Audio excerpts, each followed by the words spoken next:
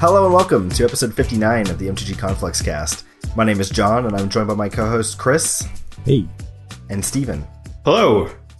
This week we're going to be talking about the announcement of the change to the London Mulligan, as well as about some more sweet Modern Horizons spoilers. But before we get into that, we're going to go over our weekly roundup where we talk about what we've been up to since the last time we talked to you. Chris, let's start with you. For clarification, we're talking about the change to the Mulligan rule, not to the change to the London Mulligan rule. Yes.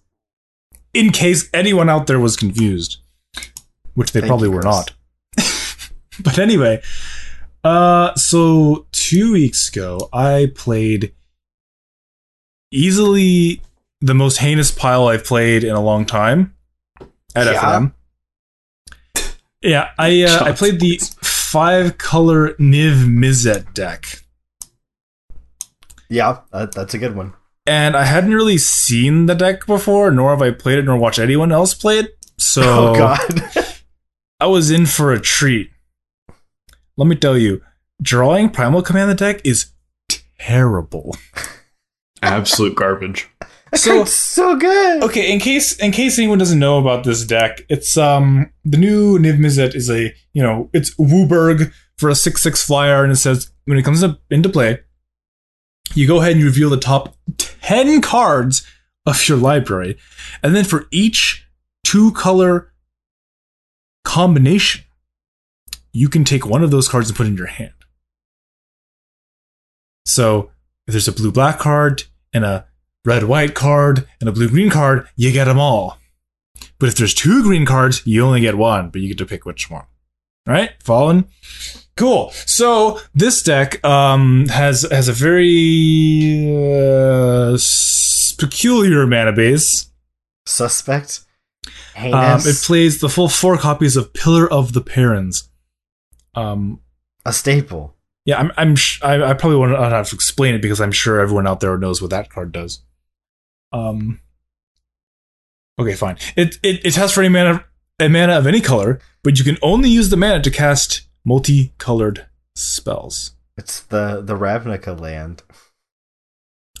So this makes casting Primal Command really hard. Some might say impossible. And so I was just so confused. Like, this Primal Command seems pretty ass. Like, I had a game where I couldn't play it until like turn 7 or 8 because I just had 2 Pillar of the Perins. And I just couldn't cast it. And then later, afterwards, I was talking to Kevin because it was his deck, which he had me play. Like, what the fuck is up with this stupid Primal Command? I don't get it. He's like, oh, you're supposed to bring to light 4. I was like, oh. Duh. He's like, yeah, it's pretty bad when you draw. I was like, oh, that's weird because I draw it all the time. God, that card is so savage off of Bring to Light, though. Oh. Like, so the deck is pretty sweet, but also pretty heinous. Like, it's playing 4 Lightning Helix. I guess for no other reason is because it's a card you can get off Niv Mizzet, and it kind of helps stem the bleeding of your mana base, which is actively trying to murder you. Because you have a bunch of random shock lands, which you have only 4 fetches to get them with. Which means they have to all be either a plains or a forest. Because you're only playing 4 Windswept Heaths. There's a basic swamp in the deck, which you can't fetch for with anything. And there's a bunch of like mana confluences and shit. So like, you're just taking damage from everything. And I'm guessing you just need these helixes to not just immediately die to a swift breeze. You're correct. But God, some of these cards, like, it's playing Thought Erasure. Wow. You know what that card does? Yeah. Yeah. Standard staple.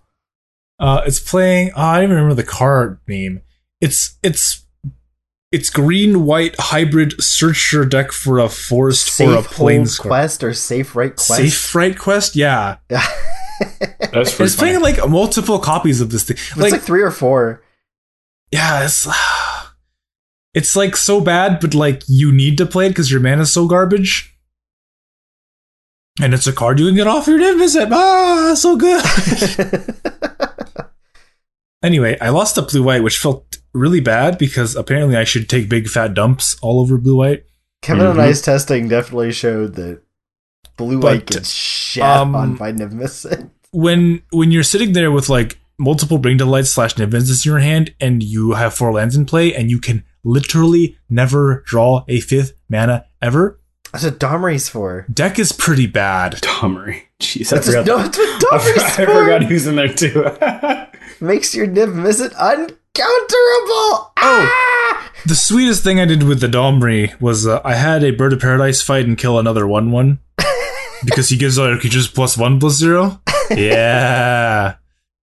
Wow. All the text is relevant. The whole buffalo. Every piece of the buffalo. Yeah, I went 2-2 with that pile. And after I played it, I was talking to Kevin about it, and he's like, oh yeah, it sounds like this deck needs some refining. I was like, maybe this deck needs a Glittering Wish. He's like, yeah, it actually sounds like it might be good.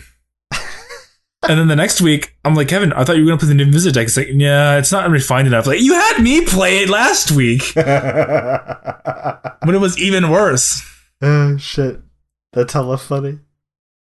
Well, I can't wait for him to trot that back out again, because when that comes back out of the garage, so to speak, that thing's gonna be like some blow your hair back.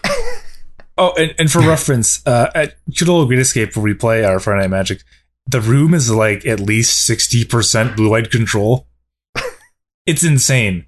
Ew. Yeah. Like, that's probably a little bit exaggerating, but there's a very, very high representation of blue-white control. It's like Ew. all that sweet diverse meta we have. Well, everyone was like, blue-white seems pretty sweet, and All at so the they same were time. like, oh, everyone's just playing blue-white. Yeah. Gross. I'm It's glad I just don't like play everyone must have listened to our cast. It's like, man, Teferi seems good. What's the best Teferi deck? Blue-white control? Because it's pretty much the only Teferi deck. Hey, there's others. But I mean, it's like blue-white X. There's like a couple people playing Esper. One jackass playing Jeskai. Yeah, one idiot playing Jeskai. For Hey. some godforsaken reason. Scapeshift is also good to fair deck, alright? Yeah, man. Instant speed scape shift. Burr, burr, burr, burr. Or Bring to Light, That's what I meant, but yeah. which is instant speed anything in your deck. Yeah. That's instant, pretty cool. instant speed wrath is pretty sweet. Instant speed supreme verdict. Yeah. So then over the past week, I played some Amulet Online with good old buddy Karn, and I 5-0'd with probably like the most rough Amulet list I've played in a while. I was playing 3 Karns, but I still had 4 paths in the sideboard. And I didn't have a Pithing Needle in my sideboard, which I wish I did on multiple occasions throughout the league. What For else? what? Like random planeswalkers, and- Oh, okay. Like Teferi. or even Like Teferi. Evershrike? Or Karn. Whatever, Shrike? yeah. Okay, so What the fuck Story is an time. Evershrike? story time. This 5-0 league is a very strong representation of the overall powerful tier 1 decks in Modern. I played round 1. I played against a Sultai Evershrike deck. Sultai? Yes. So those of you at home maybe ask yourself, what is this Evershrike, and how soon until it gets bought out? What the fuck? Evershrike is a Sweet card art. from It is Eventide? Yeah, Eventide. And it's 5 mana, but no one cares about that because it has text that says it can return from the graveyard. So you can pay hybrid black-white, and X to return it from the graveyard to the battlefield, and then you may enchant it with an aura from your hand, CMC X or less. If you do not, you must sacrifice the Evershrike. No, it's removed from the And- game. It Oh, is it? RFGs itself. Even better. And it flies, and it's a 2/2, and it gets +2/+2 for each aura attached to it. Seems So good. what's the plan here? Well, the plan apparently is discard it with a collective brutality or something, What the fuck? and then you pay 3 mana to get it back, attached with a Rancor. Okay. So if they kill it, it goes to the yard, and the Rancor goes back to your hand. Ah! OMG. So you can do it all over So again. it hits for 6 in the air with Flample? Yes. For Rancor. It's a 6/4 Flampler for 3 mana that you can recur. That's pretty good. I guess. Yeah, he did the big die. That seems fucking terrible against Path to Exile. Yeah, so the fact that I still had 4 paths on my board, pretty good. Be good, be good. That seems like a terrible deck to be playing with all this blue-white running around. On to the next deck of the 5-0 surprise. It was Mono White Prison. Uh-huh. A+. So I only Tier lost 1. game 1 because I was like two-headed gining with Kevin, kind of, and this was very late at night. So he was no help at all. As all good Magic stories online are, very late into the night. And we're like, oh, this guy put an Unlife into play. That probably doesn't even matter. Like, we can just explosives it next turn. It's like, oh yeah, if he gets the other half of the combo, we just explosives and deal with it, whatever. And then he plays the Solemnity, and we come to realize that you can't destroy it with engineered explosives at all because it doesn't get any counters. And then I had 0 outs to Wow. the thing. So Wow. yeah, scoop him up. Literally 0 outs. But it's fine because game 2, he mulled to like 4, kept a no lander, and did the big die. And then I can definitely see you deserve to 5-0 this league, Chris. and then game 3, I mulled a 5 or 6, and he mulls to 5, and he plays some card that's like completely irrelevant, and I murder him. As you do. It was like a ghost court, like a ghostly prison or something. Oh, also, game 1, he tried to field ruin me, but could not because he only had 3 other lands and a suppression field in play. Yeah. Wow, that's a combo. On to the third round. Another format staple from, what? How many years ago? Eldrazi-tron? I played against that at F&M. Yeah, so game 1, he chalices me for 1, and it was pretty good because I had like 3 1-drops in my hand, but he had no pressure. So eventually I just played 6 lands and then Titan, and the game ended immediately. And then game 2, he also put a chalice on 1 again, and he died to me pacting for a Titan. Excellent. Next round, I can't even remember off the top of my head. Yeah, who cares? We killed him. And then the last round, we played against the Devoted Druid combo deck, Oh, wow. which he plays Interesting. turn 2 Devoted Druid every single game. Seems pretty good. But, like, I just have to ramp a little bit and say, please don't kill me. And he untaps and just doesn't kill me. So then I go back to my turn, I make a Titan and kill him. And that was pretty cool.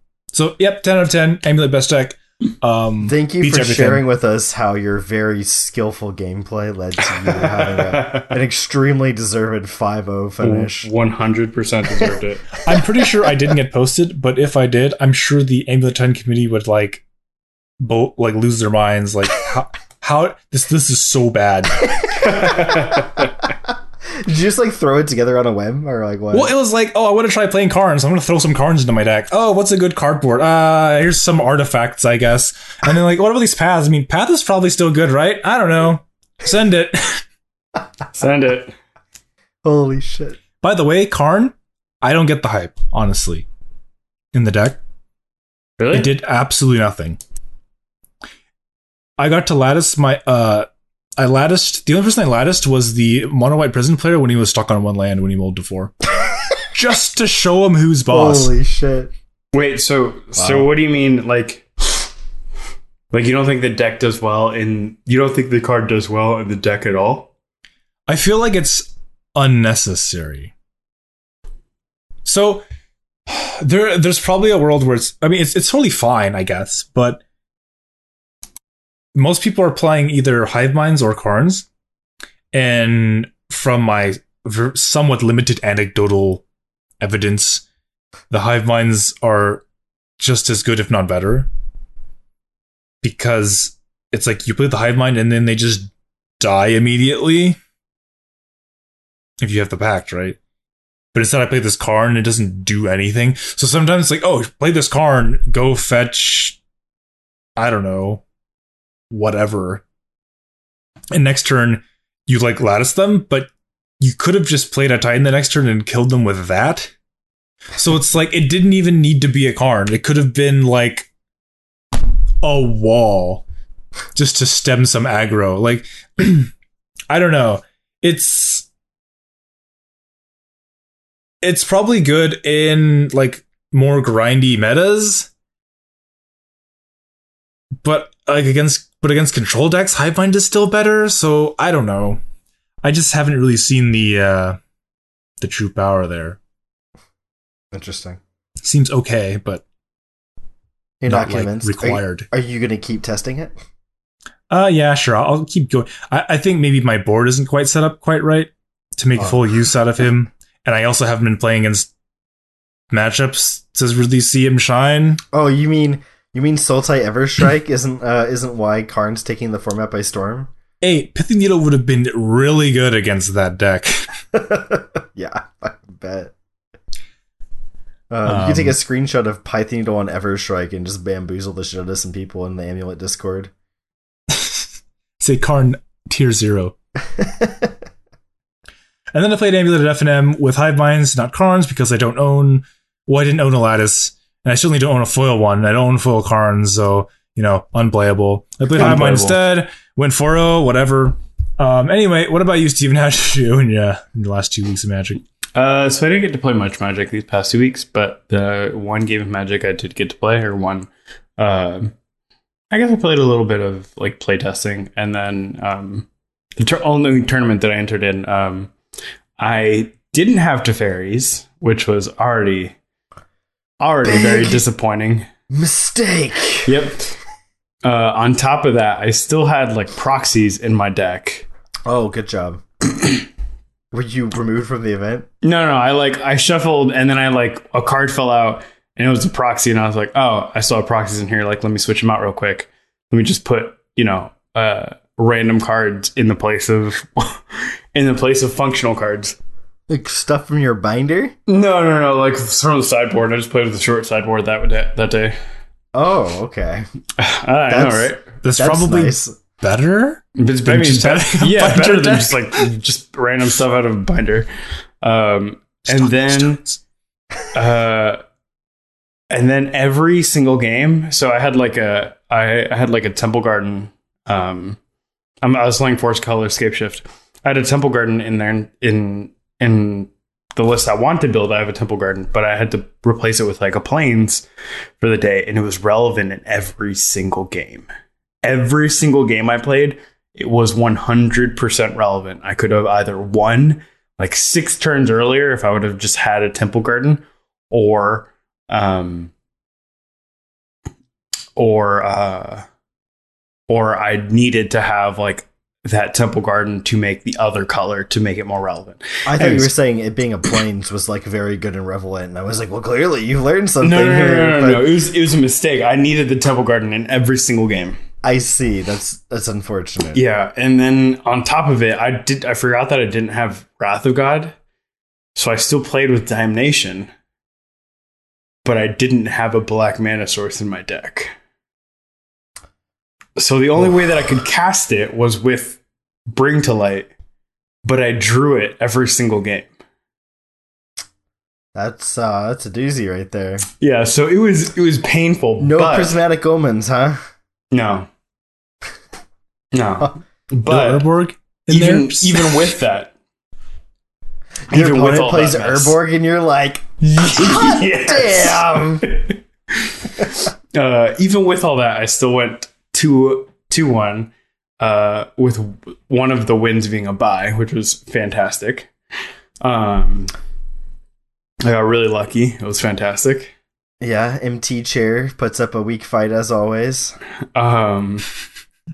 But one of my games I ended up winning in the 5th turn of end of time turns, which was pretty great. It was a great feeling. I needed to draw. The board was set up to where nobody was going to win, obviously, but the only card that gets me out of the situation, it was against blue-white control. The only card that gets me out is negate, or I think it's just like dot counterspell. Like I just needed a counterspell off the top to win. I have a Snapcaster in hand, and I have enough mana to go Snapcaster, Bring to Light, and have 2 mana up. So it just came down to like Remand or negate. And I top deck a negate and went slap, slap, slap. Boom. Slap, slap, boom. As you do. So you're telling me that we are actually MTG Skillcast. Yeah, exactly. Yeah, 100%. But yeah, that was about it. I really need to get some. I want to finish this deck. Actually, I've had a lot of fun playing with it, but not only that, I think it's actually not that bad in the meta right now, or at least in the against the decks I've been playing against around here. Imagine how good it could be if you actually owned all the cards. I know, right?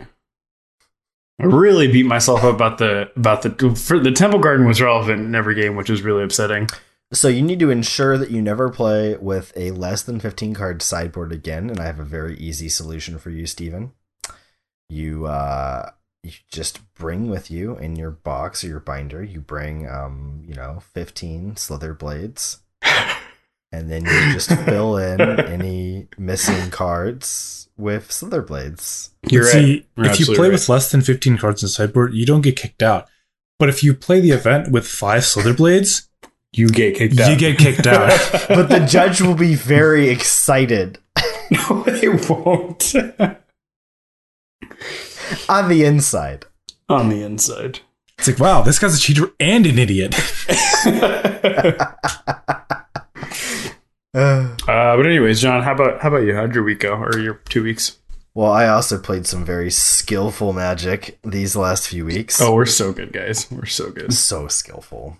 And I skillfully managed to go, I think it was a 2-2 finish with my kitchen sink deck. As you do. We are great. As you do, very, very skillful. Both the matches I lost were like quite close. So, felt good. None of my opponents picked up on the fact that the deck was like mostly Highlander, as they never do. Like, I played the actual Highlander deck last time, and no one like noticed. No one that cares, I was playing like snow-covered swamp and swamp in my deck, and despise. It despise. Yeah, Harsh Scrutiny was in that deck too. Oh, what a pile. So I went 2-2 with that, woo. And then I played this past Friday. I played Jeskai Tempo, like the Jeskai mid-range deck, kind of like how it used to be popular, like 2 years ago now, year and a half. I don't remember how long it's been. So like Spellquellers and Geist, and they're in the board. Yeah. And new to Fairy, so you can do some really nasty stuff. And then like Narset, Vendilion Click. So I couldn't find my Planeswalkers. Like I only saw one of my Planeswalkers once until the last round. In the last round I finally actually resolved some Planeswalkers. I just couldn't find them in my deck before. So I lost a really close one to Eldrazi Tron, where he was playing white in his Eldrazi Tron deck. And so, we're into game 1 a little bit, and I, path a Thought Knot or something, or a Smasher, and he goes and gets a Plains, and then untaps and plays a Wall of Omens. And at that point, I was really confused.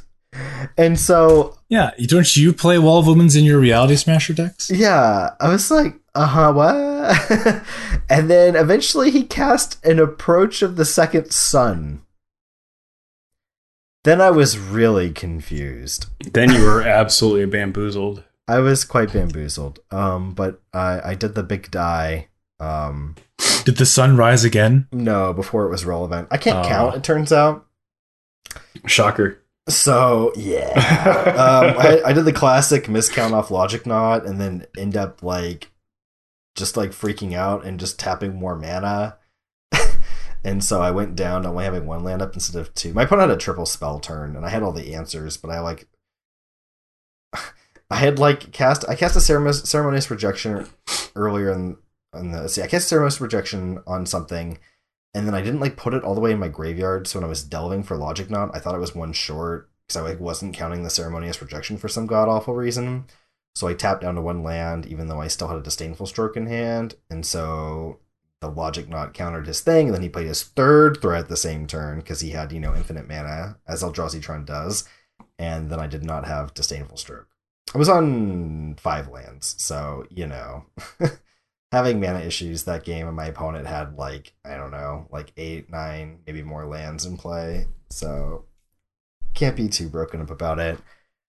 And then I also, a point of note, is I played the longest game I've ever played with or against Infect. We had a game 1 that lasted over 30 minutes. Yeah, it was insane. It was yeah. Like closer to 40 minutes. Long game. Was it 40? Yeah, it was actually, you're right. It was like 40 minutes. Yeah. It was really long. And then we drew in game 2. So I got the one game 1, and then we drew in game 2. So I beat Infect at 101. I just couldn't find a threat the first game. I had all answers. I just couldn't find a threat. Couldn't find a creature. I don't know what happened. I found Narset, then I couldn't find any of my other walkers to actually I couldn't find a Jace or a Teferi or anything. Actually, I'm sorry. I was playing Jeskai Tempo, so I only had I guess neither of my planeswalkers technically win cons on their own in that deck because I was playing Baby Teferi and Narset. But I couldn't find a Snap, or I think I had 10 main deck creatures. I couldn't find any of them. I eventually found a Snapcaster and killed him with it, I think. So that was interesting. And he had main deck Wild Defiance eventually that game, which made all my bolts useless. And then I was able to eventually bounce it with a Cryptic and counter it on the way back down, and I had 3 Helixes in my hand at that point. So nothing really stuck around for long after that. So that was cool. Jeskai Tempo was interesting. I didn't dislike the deck. I might run it back again. And then Chris, you forgot, but we also did some Cube this weekend. You forgot about that. We did some Vintage Cube, and we did some Twisted Color Pie Cube for my birthday. So that was fun. Although our Twisted Color Pie cubes were not very twisted in the color pies at all. Not at all. I ended up drafting Jund. Just Jund mid-range. Why? Because I first picked a Huntmaster of the Fells, because that's what intelligent people do in Cube. A+. Gold card, Yep. The pack was just bad, didn't have anything I wanted to do, so I was I'll take this Huntmaster, and then I just ended up playing Jund. I'll take this Huntmaster. I'll take this black card. What colors am I in? Oh, crap. Yeah. I ended up in blue-black control. I ended up drafting I want to say 13 playable lands, and so I actually only had I think 4 or 5 cards that didn't end up in my main deck. Wow. They were sideboard cards. Yeah. It's actually pretty good. Yeah, it was every slot got used, but my deck was way too fair. Everyone got dumped on by a guy playing Form of the Dragon deck, and he played it against me, and I realized I had absolutely no answer in my deck other than punishing firing him multiple times the same turn together with a blast from the past. So I had to somehow deal 5 damage with just punishing fire and blast from the past the same turn, which just takes a ridiculous amount of mana. I had no way to remove an enchantment, and I had no flyers in my deck. So he kills me with Form of the Dragon. No, I'm sorry. He Perforos locks me with Arid Mesa. Yeah, so Sacred Mesa yeah. in game 1. Right? How did we get to a third game? I'm trying to remember how we had a third game. Did you have a third game? Well, because I'm pretty sure I died to Sacred Mesa Perforos in game. Oh, I raced him. Oh, that's what happened. So he had the lock, and I barely managed to beat him game 1. So he didn't have the Form of the Dragon game 1. He had Perforos Sacred Mesa, and almost got me, 1 turn cycle short. I managed just to play creatures to the board and kill him. Just full aggro. And then game 2, he just I think he enlightened tutored for a form of the dragon or something. He like fetched up and then just like I was like, oh wow, I'm dead. And then the third game he played a arena or an academy rector, and I just realized I had no way to get the rector off the board. With like I had no graveyard interaction, I had no way to exile it, and then I had no way to deal with the form of the dragon once it came into play. So I just kind of like in a fit of desperation, like shocked the rector and hoped he had the form of the dragon in his hand, and he didn't, and I lost the game. Like, like I don't know how I kill him otherwise. I'd have to like attack every turn and then like kill whatever he blocked with the rector, and somehow manage to like beat him while doing that. I don't even know how like that would even possibly happen. So Yeah. Rough. yeah, I just don't think I ever beat that deck in a million years. And then Chris also just got destroyed by him. Yeah, so turns out blue-black doesn't have a good way to remove enchantments. You Shocking. don't say. You know, they say it's a Twisted Color Pie cube, but blue-black still has no way to deal with enchantments? Ridiculous. Yeah, shocker. I did steal a game, though. I had an Ifrit, and he plays from the dragon. So I attack him down to 2, and I had top-decked a Psionic Blast for the win. See, that's very Twisted Color Pie. Direct damage out of blue, never see it coming. But But how you do it. then game 3 didn't get there. No. Chris and I jammed our decks into each other like how many like we played our match and then played like what 9 extra games maybe. Yeah, so it's kind of funny. So I won the match, and then we played for like fun, and I just got hammered. He won the match, we played a few more, and we're like, oh, these decks seem like really fair and like well balanced. This is really fun. And then we kept playing, and I just kept winning Fun. and kept winning Fun, he says. and kept winning. And it was like, oh, okay, this isn't fun anymore. I guess this deck's just like better. Like the curve was way better. Fun. But we initially thought that the decks were like quite balanced, and it turns out that was not the case. Yeah. I think like you curved out really well the first few times we played, and maybe I didn't. And then like every other time I was just curving out, and your deck was like too slow. Yeah, my deck was very clunky. I had like mana issues a lot as well. I had no non-basic lands in my deck, so And I had, died like, multiple times with like 13. double black spells in my hand with one swamp in play, despite having more swamp in my deck than islands, and just, you know, Yeah. dumb shit like that. I'm over here tapping out every turn that I can for like gold stuff. But I did get to assemble the sweet lock against round 1 opponent of Braids with Trading Post. Yeah, you go ahead and sack a creature or land. I'll go ahead and sack a goat. A goat. He also Quicksilver emulated in a Iona. I was like, ooh, that's scary.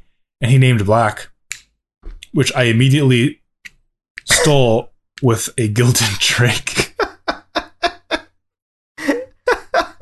Fair and And balanced. then he ended up sacking the Gilded Drake to the Braids. Fair and balanced. The Braids that I was not allowed to play because it was he who could not play black spells. I can't believe it was like relevant too. That's just crazy. Yeah, he had like a Debtor's Knoll, which is, for those of you at home, it's a 7 mana black-white enchantment, which reanimates something every upkeep or something like that. A He couldn't cast it because I had an Iona. Strong. Strong, he says. But oh man, my Vintage Cube deck was way sweeter. So we had 9 people for Vintage Cube, so I ended up pairing with good old friend of the cast, Mike. I know he will have wanted to murder me if I didn't shout him out for this one. But so yeah, we ended up drafting the deck together and then playing the matches together. Although for half of the match against Kevin, he just fucked off and went and like drank soda or something. I don't know. But I got to play a deck that I really like and I really enjoy playing, but I almost never get to draft it because it's like never open or never like has all the cards that you need. Bad Reanimator? No. I played the Armageddon Wildfire deck. Yeah, that's right. And my deck was quite good. I had Armageddon, Ravages of War, Wildfire, Burning of whatever, Burning and Junghi. Balance. And You're then such a joy to play with. for artifact mana, I had a Soul Ring, a Mana Vault, a Mana Crypt, 2 Signets, which were on color, a Grim Monolith, and a Thran Dynamo that we didn't end up playing because we had too many mana rocks. And what were my win cons, you may ask? My answer to that is, who cares? We also had Crucible of Worlds and Strip Mine. I'm so glad I didn't play against you. And so our win cons, we had a Koth and a Johnny Vengeant, a Stormbreath Dragon, a Hazoret, which was pretty good. That Hazoret looked insane. And we had a little bit of like removal too. We had like Wrath of God and a Magma Jet to like fix our drawing a little bit, and Unexpectedly Absent. Chris, So one game we ended up absenting our Mana Crypt so we wouldn't die to it. And then before we were about to draw it again, I was able to scry to the bottom with our Magma Jet. oh my god. Wombo combo. Wait, who hurt you? Who It is he who did the hurting. who did this damage to you, buddy? Yeah, so it was pretty Why are you great. so addictive? It was pretty great. It's like, oh, how many lands you got over there? More than 2? Wildfire. Out of here. Get him out of here. All your lands. Be gone. Be gone. And then it's like, we have no lands, right? So, oh, just draw, go, draw, go. It's like, I draw for turn. Oh, look, a Crucible of Worlds. That seems pretty good. I'll play a land. And like, I'll play a land next turn, untap. Oh, look, a Strip Mine you. It's like, I think my opponents did not have a lot of fun. you don't say. Yeah, you I played. don't care. My deck was insane. You played against the guy playing like basically Death and Taxes in the finals, and just like Oh, yeah. took a So- fat fucking dump on his deck. Like, Death and Taxes can't beat Wildfire, just like the card Wildfire. No. Like a board wipe that also blows up all their lands. Like, good Yeah, fucking. so it's luck. like, what is his plan? Like, attack you to death with Mirren Crusader and Brimaz. Wildfire takes a big fat dump on that plan. God. It's like, oh, I'll play a sword, resolves, untap Armageddon you. Nice sword, I guess. This was after we played a like. How long was our match? An hour? An hour and a half? It was more than an hour. Our match? We didn't play it. No, when you were- me and Ryan's. Oh, yeah. God, we were waiting for you forever. You had like the longest freaking like grind fest of a game, which was like so convoluted due to stealing of permanents and creatures with swords attached to things that you could re-equip to like hostage taker plus a blinker. And So I Sower of Temptation to Mirren Crusader with a Sword of War and Peace on it. no, it was Light and Shadow. Light and Shadow. Attack him, and then bystanders realized what we had missed was that the sword is still owned by him. So he took Well, okay, 8, so gained 6 the back. sword is always owned by him, but the sword Yeah. is still controlled by him. Yeah. So even though you controlled the Mirren Crusader, because he controlled the sword, he got the effects of the sword. yeah. So like it would hit him, and he would gain 3 life So and get a creature back. But Mirren Crusader has double strike, so he got 2 creatures back and gained 4 life. But Mirren Crusader has power too, so it's like a net loss of 2 life, but he got back 2 creatures. So we realized that he equips the sword back onto something else, and then I play a hostage taker, take the sword hostage, and then equip it back to the Mirren Crusader again. But this time I control the sword. Yeah, but then something happened where like the sword died, so then the Mirren Crusader came went back, back but the again? sword was now controlled by you. So That now sounds so dumb. he's hitting me with the Mirren Crusader, but I control the sword at this point. Yeah, so you're I'm getting the the life and getting the creatures back. What is this game of Magic? Sounds awful. It took so long. This was after he had resolved an Elspeth Sun's champion, and I had to deal with it. So I went like Hero's Downfall, like the turn before I was going to lose, into Pernicious Deed to clean everything up, and I had to like wipe away my own Bitter Blossom in the process to not die. Oh god, what a grindy game. And then like So Oh my if Ryan God. wasn't having a miserable enough time with that match, then he played against my deck. At least it was over fast. Yeah. No hope was had that for lasted him there. forever. That was a really long match. I think I lost the game because I forgot he had Mazavith and Caracas, Caracas, that's right. which he also forgot he had for multiple turns. Oh my Oh, god. look, this thing that He prevents had damage. Mazavith and Caracas in play, which just made everything a shit show on top of it. See, he has these powerful utility lands, which are really good against the Armageddon deck. Anyways, we're almost an hour into weekly roundup now, so let's move into our first topic of the week, which isn't a very long one, but a very important one, and that's that Wizards of the Coast has announced that they are going to, with the release of Core Set 2020, or I guess is it 2020? 2020, they are going to make the London Mulligan effective. In all formats. All right? formats. It will take effect a little bit earlier in online platforms just because of the way that the updates work for those. So the dates... Laughs in vintage. The dates are pre-releases on July 5th, and it looks like online and Arena on the 2nd, as well as Magic Online. So July 2nd is kind of when you're going to start seeing that. So I'm excited. I felt like the London Mulligan was a really good thing for Magic. I like when there are less non-games because people have shit hands. I know a lot of people are worried about control decks being an issue, but or not control decks.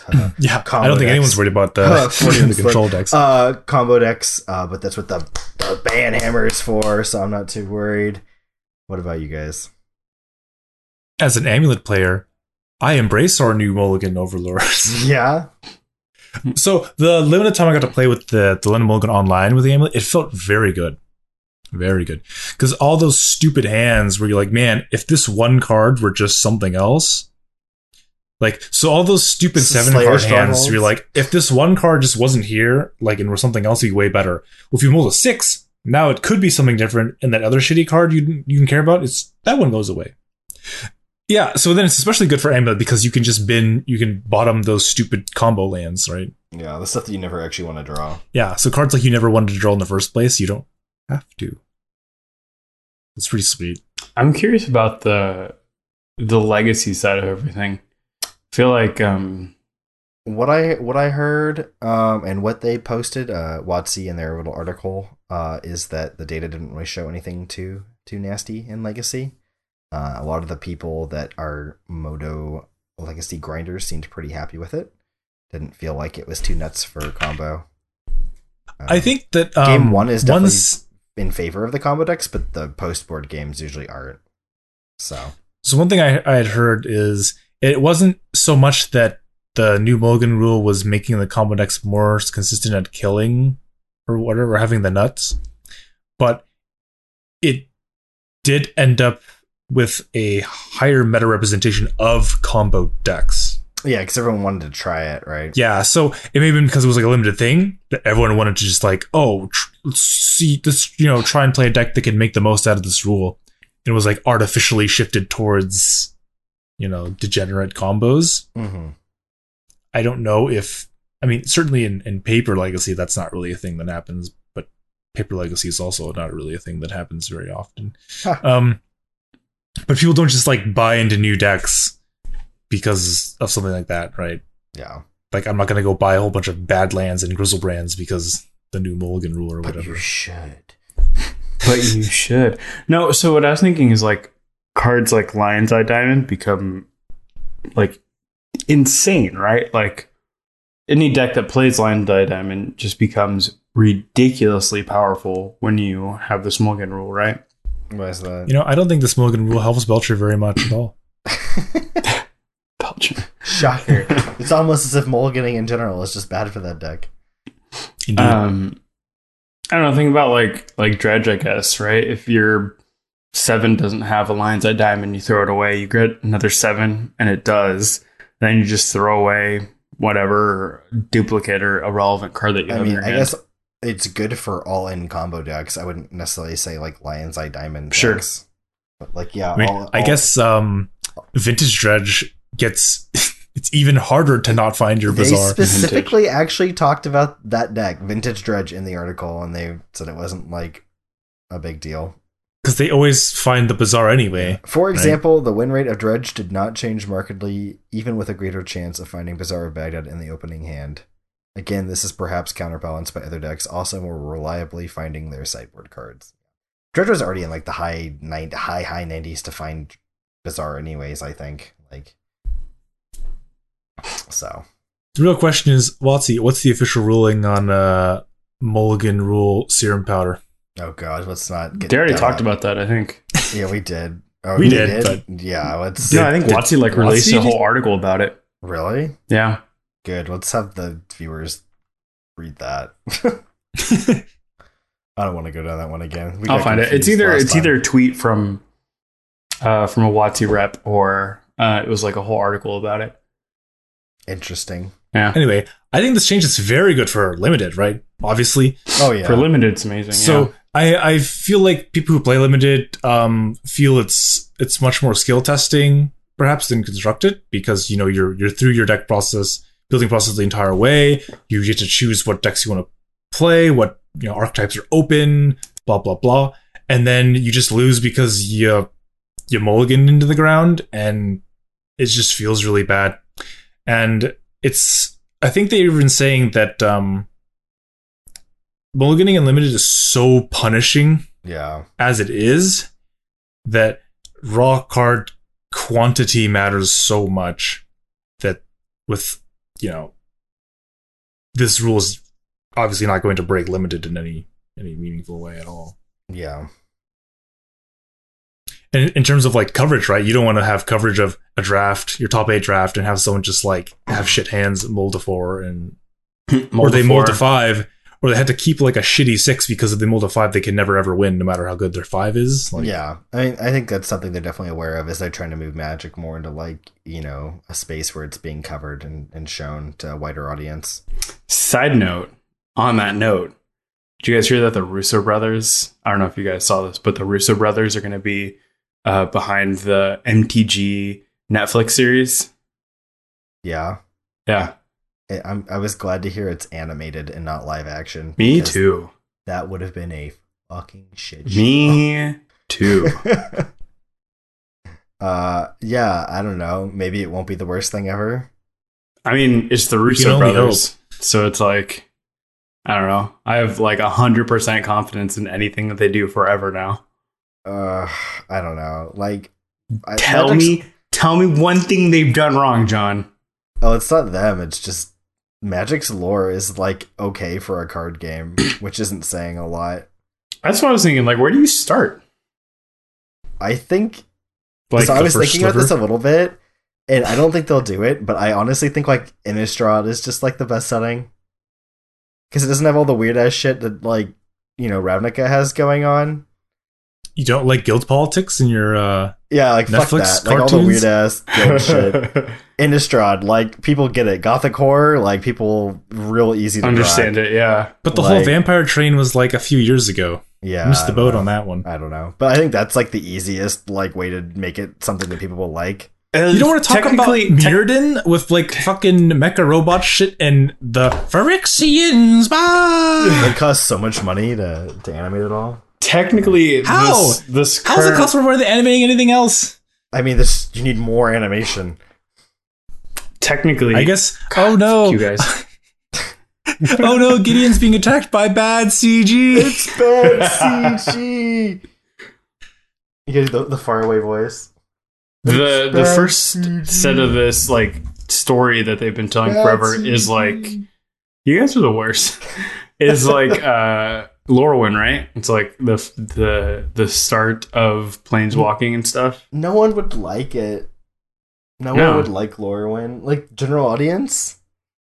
General audience, But wouldn't give a it would be a fuck. lore win to start at the beginning, right? That's not the beginning. That's just where they introduced planeswalkers. They've been around like in the lore before that. How do I know more about the lore than you two? This is disturbing. Yeah, dude, I don't know Okay, anything but about like- the lore. I don't know what you're talking about. what's the purpose here? Is the purpose of the show to get people who don't give a shit about Magic to like watch the show and be like, oh, this is cool, maybe we'll try playing this game? Or is it for people who already play the game and like, oh look, the show is an ass? A bit. Probably a little bit of both, right? Mostly the first one, let's be honest. I know that the Russo brothers said they were fans of the game and they play, so Yeah. So hopefully then they do they it probably justice. just want a bunch of dragons.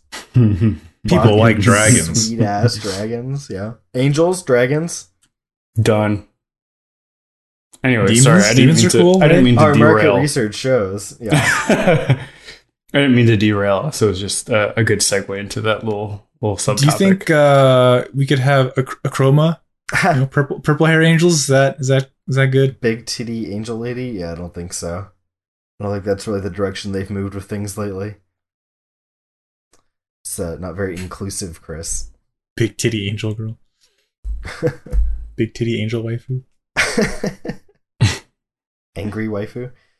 So yeah, London Mulligan. I think it's gonna be super helpful for having there be more games of actual Magic played.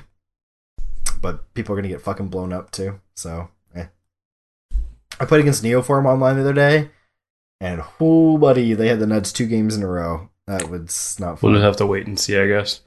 I guess this also makes Splinter Twin less viable to unban now. I think it has absolutely no implications Not- towards that at not all. at all. Not at all. I think they were. I would say so. I think So they some would've arguments, unbanned it. people are saying like, oh, well, if we have the fucking London Mulligan, and then all the combo decks are gonna rise from the ashes, and take over the format, and it's just gonna be doom and gloom. So the format's gonna have to be policed by Force of Negation and Thoughtseize, and I'm okay with that. I really don't think we're gonna get there. And if we do get there, then things have gone very terribly wrong. Because Spellpierce main deck. You can't. I'm pretty sure WotC does not want Modern to be a deck or a format that is policed by Force of Negation the way Legacy is policed by Force of Will. Because then it just feels like Legacy that's not Legacy. Yeah. And they said before that they wanted Legacy and Modern to have like separate like identities, right? Which is why they wouldn't reprint certain cards into Modern. Which is why, isn't that why WotC doesn't support like pre-modern, but like isn't that the reason why Brainstorm is not legal in pre-modern? Yeah. To give it like and Force of Will to give it an identity separate from Legacy. Yeah. So I'm pretty sure WotC wants the same thing with Modern. They don't want Modern to be just combo decks and then Force of Negation decks with a little bit of sprinkled in like humans and shit. I don't know. Humans and shit. Hey, that humans and shit. Humans is like top deck in the format still, man. Yeah, whatever. Yeah, whatever. No respect. Yeah. That's you just in a place of privilege having been beating up on humans for so long. That's one thing. Karn, very bad against humans. I don't care what anyone says. Is it though? Yes. You Why? can go get a bridge from below though. Bridge from below? You cannot. That is an enchantment, sir. Oh, ensnaring You can bridge. ensnaring Bridge. bridge, which is pretty bad. Is it against humans? Yeah. Okay, you're playing Amulet. You play Karn turn 4, and then you wish for an ensnaring bridge. Either you're A, already dead, omae wa mou shinderu, or they just like deputy of detention it and move on with their lives. Or Oh, right. I you're forgot stuck they with all printed these that card. cards in your hand because you play bounce lands. Oh, that's true. You're right. Like you don't empty your hand that fast. You're Like right. bridge is pretty bad in the Amulet deck. You're right, I don't you're know. right. And then like your Titan can't attack them. Like Yeah, I feel you. You're right. I totally forgot about that. saying, oh, I play the bridge and play my Titan. Okay, how do I kill them with my Titan? Well, I just try my bridge first. How do you do that? With engineering explosives. Why didn't your engineering explosives just kill their whole board instead? You're right. I apologize. You're right. Yeah. Yeah. yeah. And like, oh, I got a Whirlpool engine. Like, oh, LOL, Reflector Mage. Ugh. Like, I don't know. I'm pretty sure Karn's pretty garbage against All right, good old you're right. humans. You're right. My bad. All right. Well, We're just very good against humans. Academy Runes. yes, it is. Does Does Karn read colorless or artifact? Artifact. Okay. You can wish for artifacts, Dope. Okay. not colorless spells.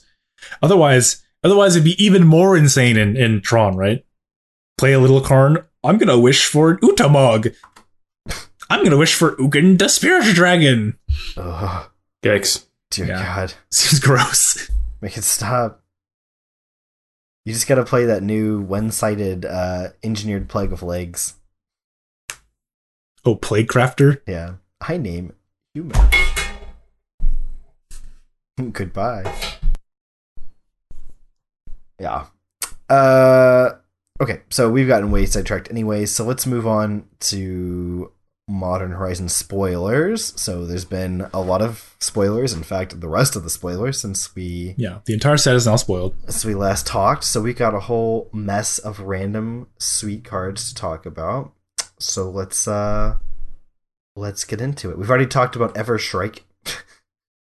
So let's talk about some new sweetness. So one part about Magic that I really enjoy is like stupid card nicknames. Yeah. And so like good old Mother of Runes from Legacy is called Mom. Yeah. And so then they printed a card into Modern Horizons, which is kind of like Mom, but not quite like Mom. So this card has already been nicknamed as Stepmom. Which I just think is hilarious. Yeah, it's really funny. It's a Giver of Runes, aka Stepmom. It's a white mana for a 1/2 core cleric. Doesn't necessarily just slot right into humans. It's got that 1/2 squire body that the cores all seem to sport. They only do leg day, no arms. And it has tap another target creature you control, gains protection from colorless or from the color of your choice until end of turn.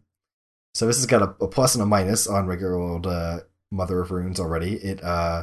It cannot target itself, but it can give protection from colorless, which anyone who's ever faced down in Umezawa's GTA and Legacy knows would be kind of nice sometimes.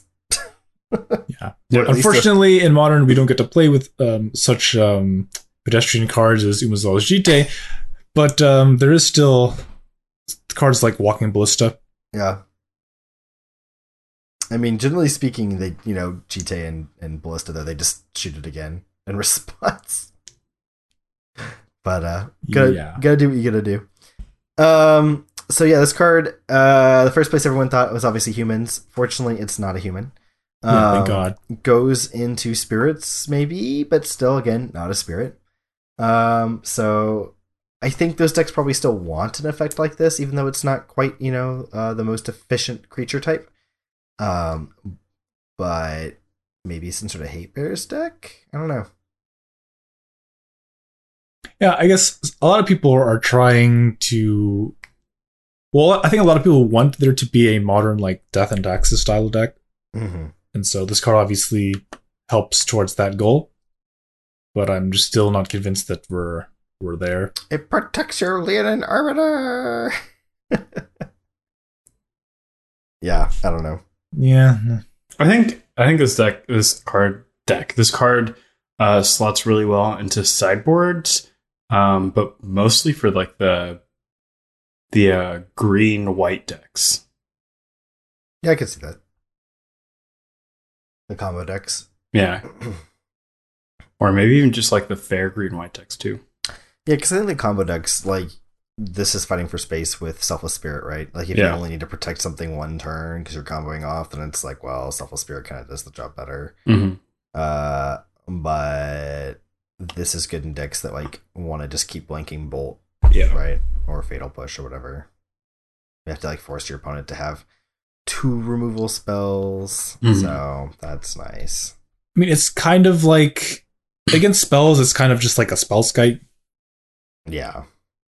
But it also has the added benefit of letting you like block a big thing and protect your guy, or even like sneak it through some defenders, Mm-hmm. So yeah, I think that's a really good example. It's kind of like in that, like, somewhere between Mother Runes and Spellskite territory. This one's sweet. I think it'll see play. I don't think it'll take over the format, but I think it'll definitely see play here and there. Our next card is Busted. It's Echo of Eons. It's a 4 blue sorcery. And it reads a lot like a card I'm quite fond of, but it takes a quick divergence at the end. Each player shuffles their hand and graveyard into their library, then draw 7 cards. It's a wheel. So it's got the same cost and type line in most of the text of Time Spiral, but does not untap the 6 lands. Because it's not completely busted like that card is. But the busted part about this card is it does flashback for 2 and a blue. So if it's in the yard, you have a blue Wheel of Fortune. So that's pretty crazy. 3 mana, do another turn. Yeah, doesn't give you your mana back, but like a Time Twister. Yeah, it's basically Time Twister. Oh. So I think the very obvious Wampa combo is this card with Lion's Eye Diamond. Yeah, goes straight to the yard. Oh, how convenient! I have 3 mana just laying around. Might as well draw 7 more. Yeah, this card is interesting. It's really gross of Narset too. You have your Narset, you flash it back. Your opponent gets 0 cards. You get 7 fresh, shiny new cards. And they'll get a card. A card, yeah, I guess. Yeah. Sure, a card. So they go into their turn with 2 in hand after they draw, and you have 7 going into 8 on your next turn. That seems pretty decent to me. I don't know. Yeah, that's if you're even letting them untap. So yeah, this card's one to keep an eye on. So speaking of cards that are never doing anything fair, this effect is never doing anything fair. Yeah, that's for sure. I don't think I did have someone wheel me in a cube game in a fair deck before, but that's about it. Yeah, outside of your more casual EDH games, yeah, this is not going to be used in a fair and balanced manner. So this one definitely has a high potential of maybe being broken. But we'll just have to wait and see, I guess. Our next card on our very organized, completely randomized list is Urza, Lord High Artificer. The dopest card ever. Yeah, Urza got a real card finally. It's cool. He's got some sort of claw arm. Again, I feel like initial reactions to this card were very split. Some people said he's very mediocre, and others said he's insane. He's Tellurian Academy. I noticed most of the people that said he was insane were people that used to play or KCI type decks, who were people I would trust to more accurately evaluate this card. So yeah, he's 2 blue for a 1/4 legendary creature, Human Artificer, and he's got a lot of fucking text on him. So he has, when Urza, Lord High Artificer, enters the battlefield, create a 0/0 colorless construct artifact creature token with this creature gets +1/+1 for each artifact you control. So when it enters the battlefield, make a Master of Ethereum. Make half of a Master of Ethereum. Yeah. Okay. Tap an untapped artifact you control, add blue. Just what? This text doesn't cost anything for him. It's just give the artifact does the thing. Just a static ability across the board. And then he has 5 mana, shuffle your library, then exile the top card. Until end of turn, you may play that card without paying its mana cost. So potentially you can just cast like a Woober spell or like a 10 mana spell or a 15 mana spell. Some things to note here. His mana ability is tap an untapped artifact, not that artifact gains tap at a blue. Yes. Which means your artifact creature, like, you know, that construct you just made, can make mana the turn it came into play. Yep. And then for 5 mana, it's basically 1 copy of Mind's Desire. Yeah. If you've never played with Mind's Desire, it's that good. card is insane.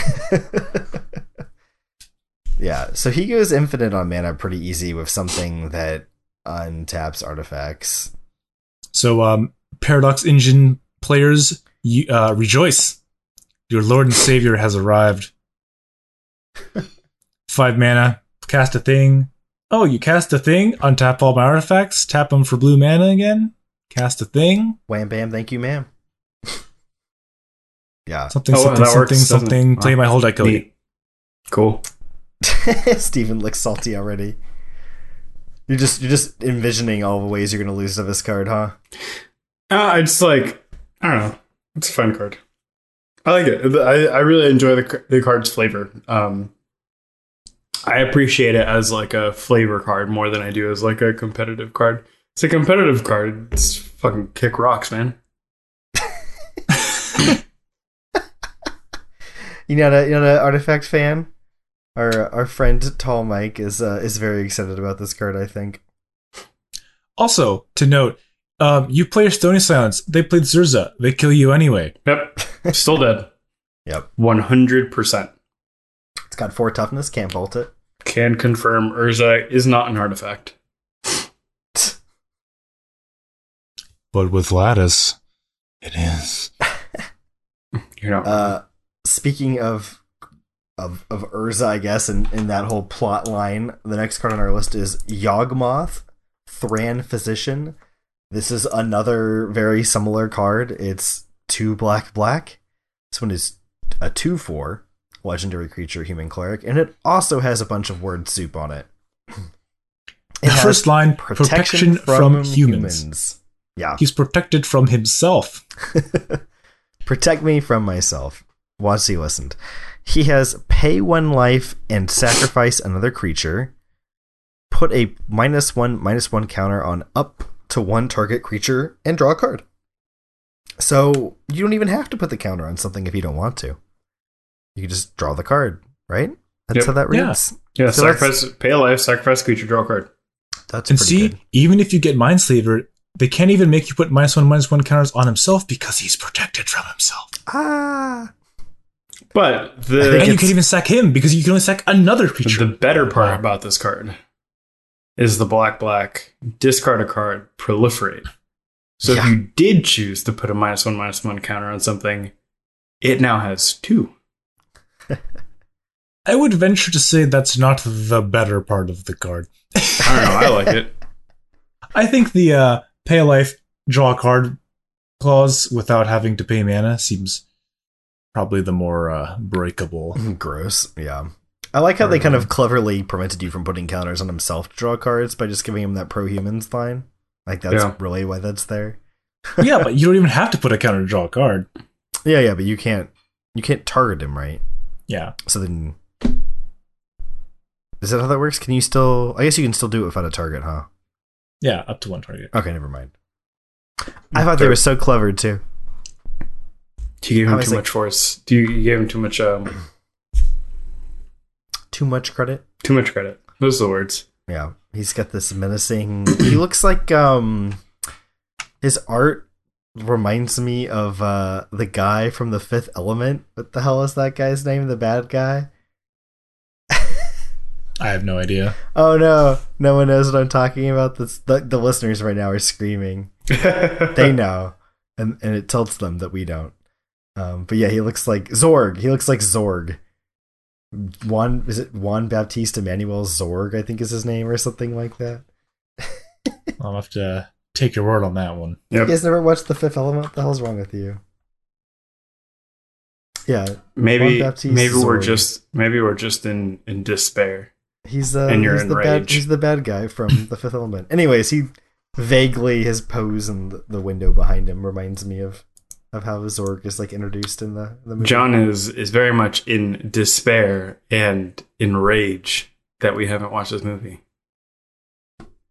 Speaking of, Wow. Black Force, which is Force of Despair. Black, and 1.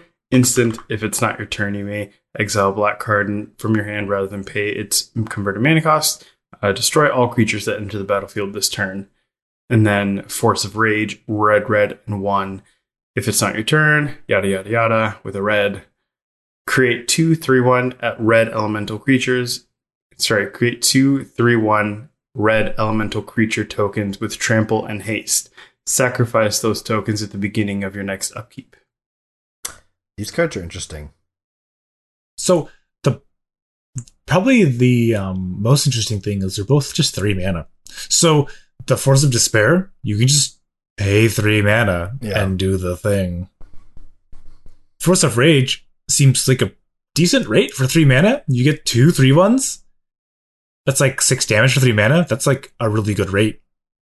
But the whole like force part of it seems really bad. Yeah. Well, the problem with it is you can't actually cast it on your opponent's turn and then attack with the tokens. Yeah, because they're exiled in upkeep instead of AOT. So the only time you're using this as an instant is to block. I guess it's like a removal spell, right? Yeah. It's like either a removal spell or a damage spell. Yeah, it's a sorcery speed damage spell or an instant speed like protection spell. It's it feels it's flexible. It's flexible in the decks I want to use it. I think it's the weakest of the cycle. I think the white one is actually better. I agree. Which is a 2 white flash enchantment that says creatures you control get +1/+1. It's Glorious Anthem. Yeah, so being able to flash this in at your opponent's instep and then untap and do the big attack seems pretty cool. Or get some weird surprise blocks off. The big attack. What was that? The big attack. Do the big attack. I wonder if this is like marginally playable just because it's 0 mana to add 2 white devotion to your enchantment deck. Right? I mean, maybe. That's a thing, right? If it could be a thing. Huh. I hadn't considered that, but yeah. You know, screw these creatures. I don't care about those. It has 2 white pips. And the Black Force of Despair is really good removal, but it's also very limited in scope, right? It has to be creatures that enter the battlefield this turn. So if you miss the boat with this thing, it is terrible. Mm-hmm. I can just imagine playing this card and you haven't found another black card for some reason, and you're just like, shit, where's my black card? And then your opponent like has their big turn where they play all their crap and it's just too late. Like you don't have the mana for whatever reason, or I don't know, you just can't cast it, and then it just rots in your hand the rest of the game. Feels really bad. I can see that happening pretty easily. Yeah. So at the same time, though, if you're like sitting there with your mana up, it could just be a murder. Yeah. Yeah, I guess so.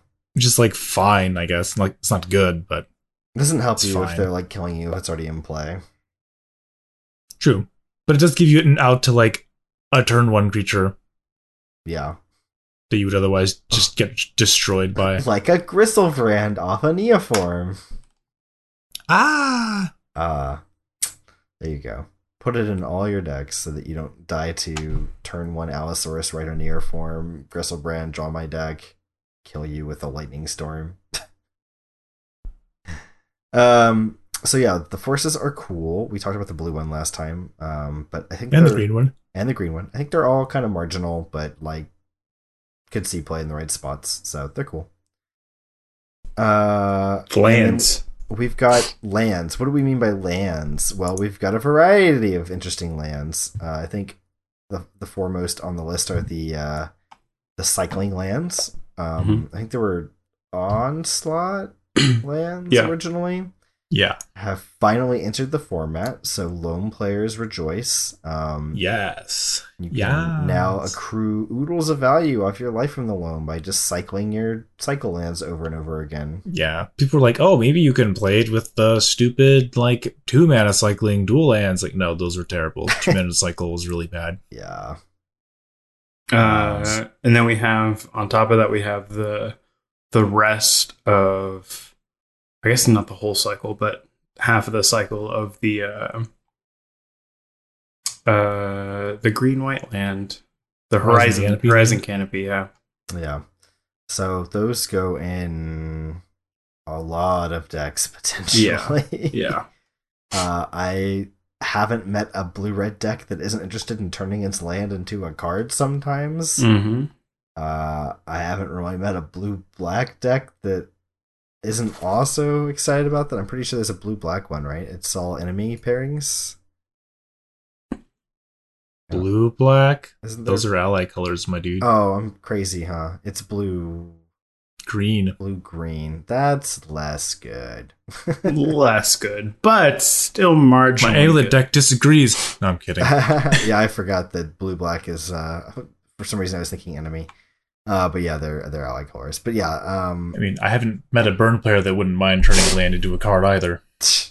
yeah. They just go in most decks, to be honest.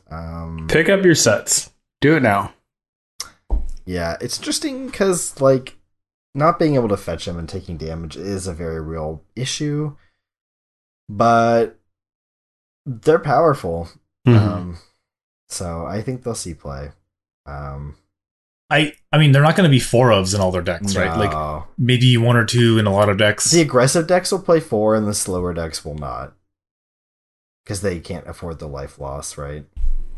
Yeah, because the thing is, if you draw like 2 of them, right, and you're just taking 2 damage every turn just to play the game, like, that's a pretty incredible disadvantage against any sort of mildly aggressive strategy. Yeah. Or even something playing Snapcaster or Lightning Bolt. Like, Yeah, like Yeah. It ends up being relevant eventually.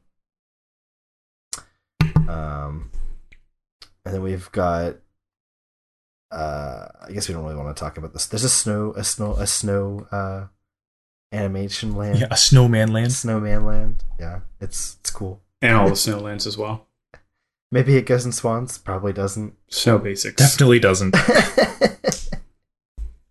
Then our next card, Chris, I guess you can lay that on us. You seem excited about it. Oh, yeah. So, we have a reprint of Nether Spirit. Now, I don't actually play decks in Modern that Nether Spirit would be remotely good in, but I really like Nether Spirit as a card. I think it's really cool. Because like the Legacy Pox decks are really, I don't know, I thought they were interesting. You know, small pox your opponent and then get back your Nether Spirit and slowly bleed them out with this stupid little 2/2. Yeah. Yeah. Sounds like a good time. It's Bloodghast, but it's- worse. Yeah, kind of. Better and worse, right? It feels kind of like an awkward squee. Yeah. It's like you just play like one of these or 2 of these in your deck, and that's my win con. Yeah, that's like the only creature in your deck is like 1 or 2 Nether Spirits. Yeah. And then if both Nether Spirits are ever in the graveyard at the same time, you're really sad. Yeah. Just have to have a way to exile it. Yeah, Yeah, man, you Nether just play. Spirit's cool. You just play black green, and then you just play scavenging ooze. Done. Yeah, because then the Scavenging Ooze dies and turns off your Nether Spirit. No, you exile it. With the other one. Itself. Duh. Genius. Would you believe if I told you one of my kitchen tables was a Pox deck? Yes. 100%. We've already established that you fucking hate fun. Yeah, so Nether Spirit and Contamination, sweet little combo there. Who hurt you? That's what I said. Jesus Christ. I'm what a actually bad pretty person. interested in the 2 cards around in this like spoiler view that we're looking at. The 2 cards next to them, which are innocuous, I think, but I don't know.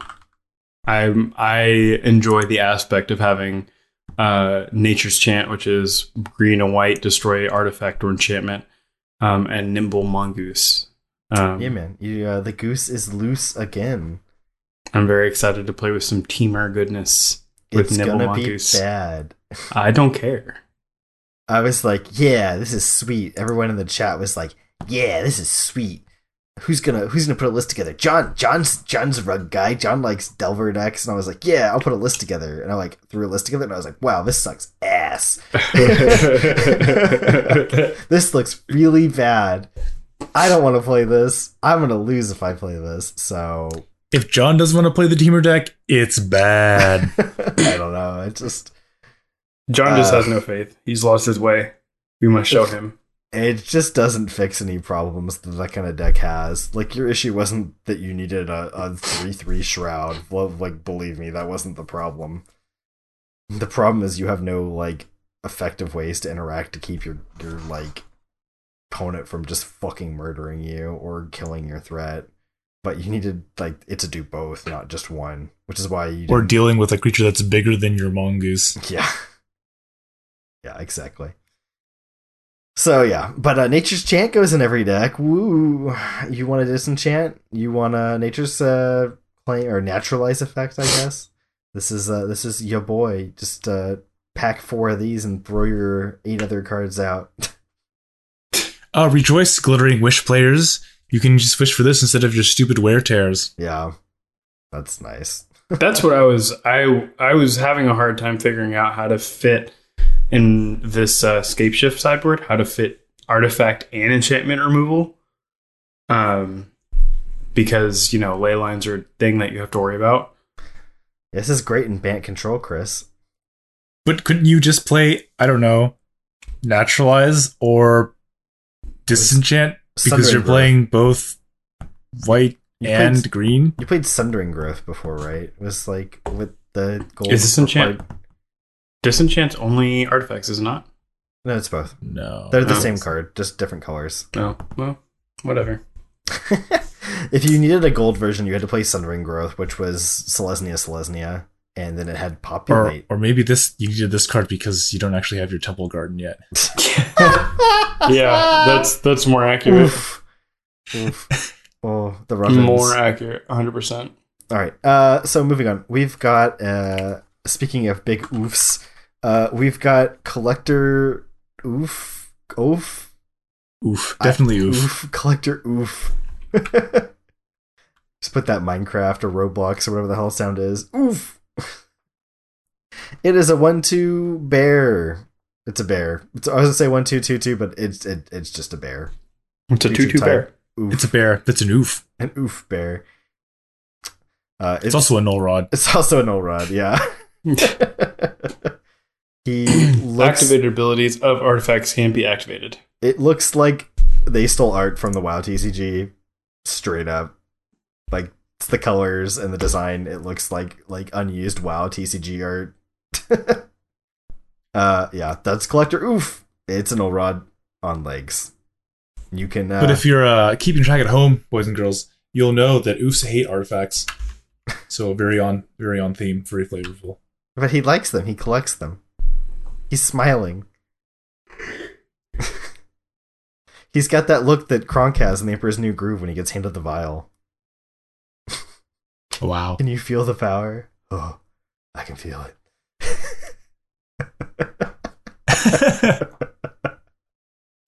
Dying. Is that a good impression? It's my best Patrick Warburton right there. Moving on. Mirrored and Besieged. Blue and 2. When it enters the battlefield, pick Miron or Phyrexian. If you picked Miron, whenever you cast an artifact spell, create a 1/1 colorless mirror artifact creature token. If you picked Phyrexian at the beginning of your end step, draw a card, then discard a card. Then, if you have 15 or more artifact cards in your graveyard, your opponent loses the game. This is a weird one. It is very weird. Yeah, so the weirdest thing about this card, actually, is that the fact that the name is Mirrored and Besieged, which is the same name as one of the set names. I don't know. I just always feel like it's weird when they do that. Hey, I mean, man, you if have a you- card that's the same name as the Future set. Sight with also Future in this Sight. set. Yeah, there's a bunch of Yeah, them. I don't know. And I still think it's Conflux. weird. Yeah.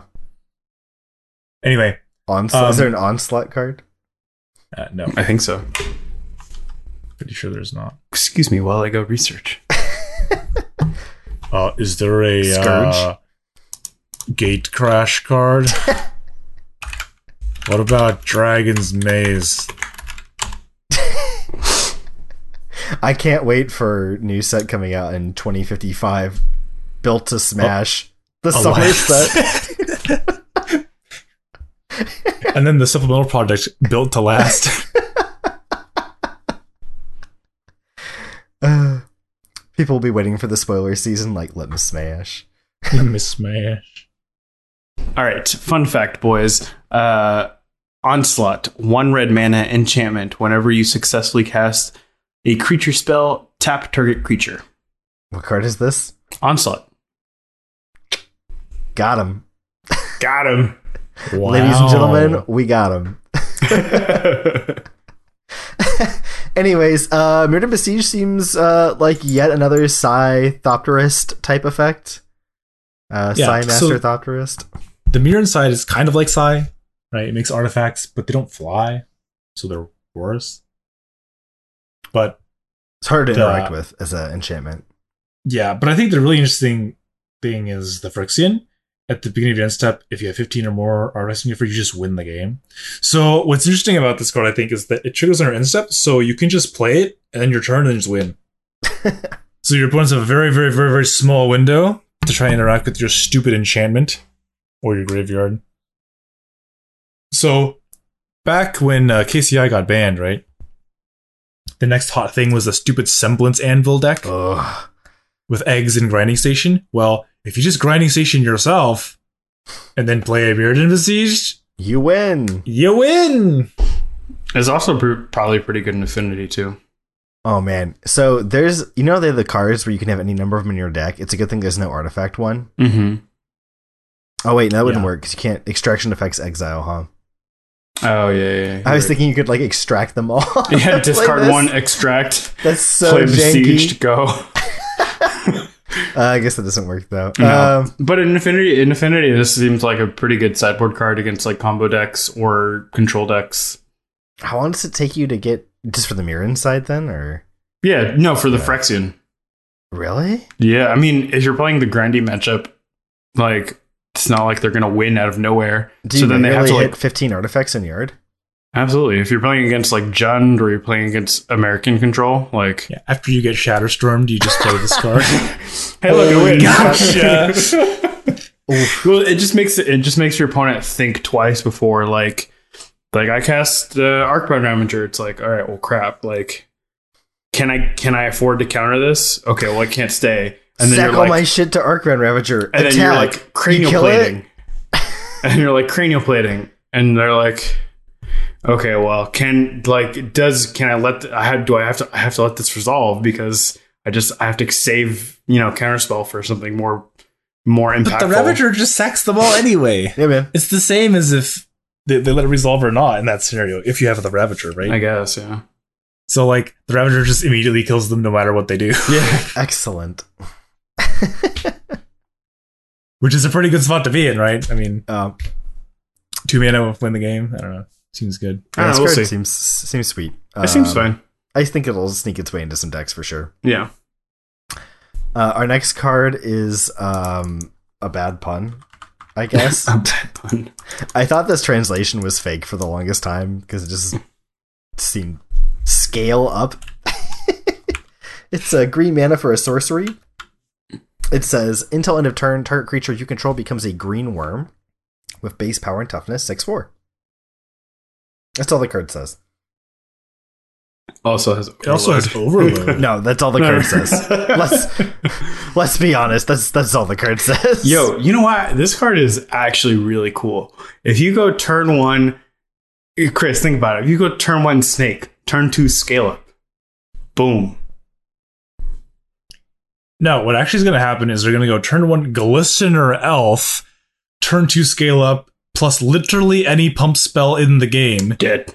And you'll die.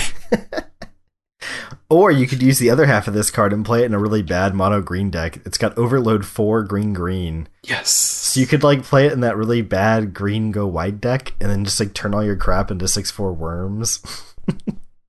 It's like the overrun on Garruk, but it's also a pump spell. But also just a pump. Like, think about it. Turn 1 Glistener Elf, turn 2 Scale Up, right? Now it's just 7 power idiot. Well, no, it's base. So it's a 6 power idiot. Oh, fair. Then any +4 just bleh. Yeah. Bleh. Get better. So pretty decent. Oh, it's pretty funny. You can't, so you have to scale up before you cast the pump spell. No, it's base. It changes the base, so you can do it in either order. Oh, okay. Yeah. So you could like jam your after you just said base, and then I immediately was like, oh hey, it can be affected if you pump it first. Oh, and you're like, no, it still says base. Drop the base. So yeah, this card's like gonna see raise the base. Raise the base, yeah. It's gonna see play an infect. it doesn't do very good in multiples. So that's a thing. You can't go scale up, scale up. I guess you could. It does okay in multiples, where you go like multiple turns scaling up. Yeah, but usually you're like trying to kill them in one. If you're like on a scale up plan, you're probably trying to kill them in one hit, right? Sure. So I mean, I guess it acts the same as like the +4, right? yeah. Like +4 you this turn, +4 you next turn. Well, you It's could still you fine. could stack You drop two. might of old Corozar, which was like nice, right? Sure, yeah, 8. yeah. But It was It's not the- it's not the end of the 9 world. with the power from the. But creature. yeah, for the 9, yeah. yeah, it also makes it easier to just like go with normal damage, right? yeah, Because it's like a +5, yeah, basically. yeah, basically. So Before we move on, I do like the card right next to it in our little spoiler view. Just scour all possibilities. I Scry get to 2. make my joke. Oh my god! I have scoured all possibilities, and I've decided to scry both cards to the bottom on this one. This card's bad. You done? Are you done? I've been waiting to say that. You're ridiculous. I don't think it's bad. I think it's fine. It's Did It's you a even finish reading decent- the card before I talked over you? what was that? Did you even finish reading the card before I talked over you? Did I don't know. Scry 2, then draw a card. A flashback with 5 mana. It's 2 mana to cast. It's a sorcery. I don't think it's awful. I think it's like fine in decks. Like Scapeshift loves this card. Does it? I think so. What are you doing on turn 2? Casting Steve or Exploring? nothing?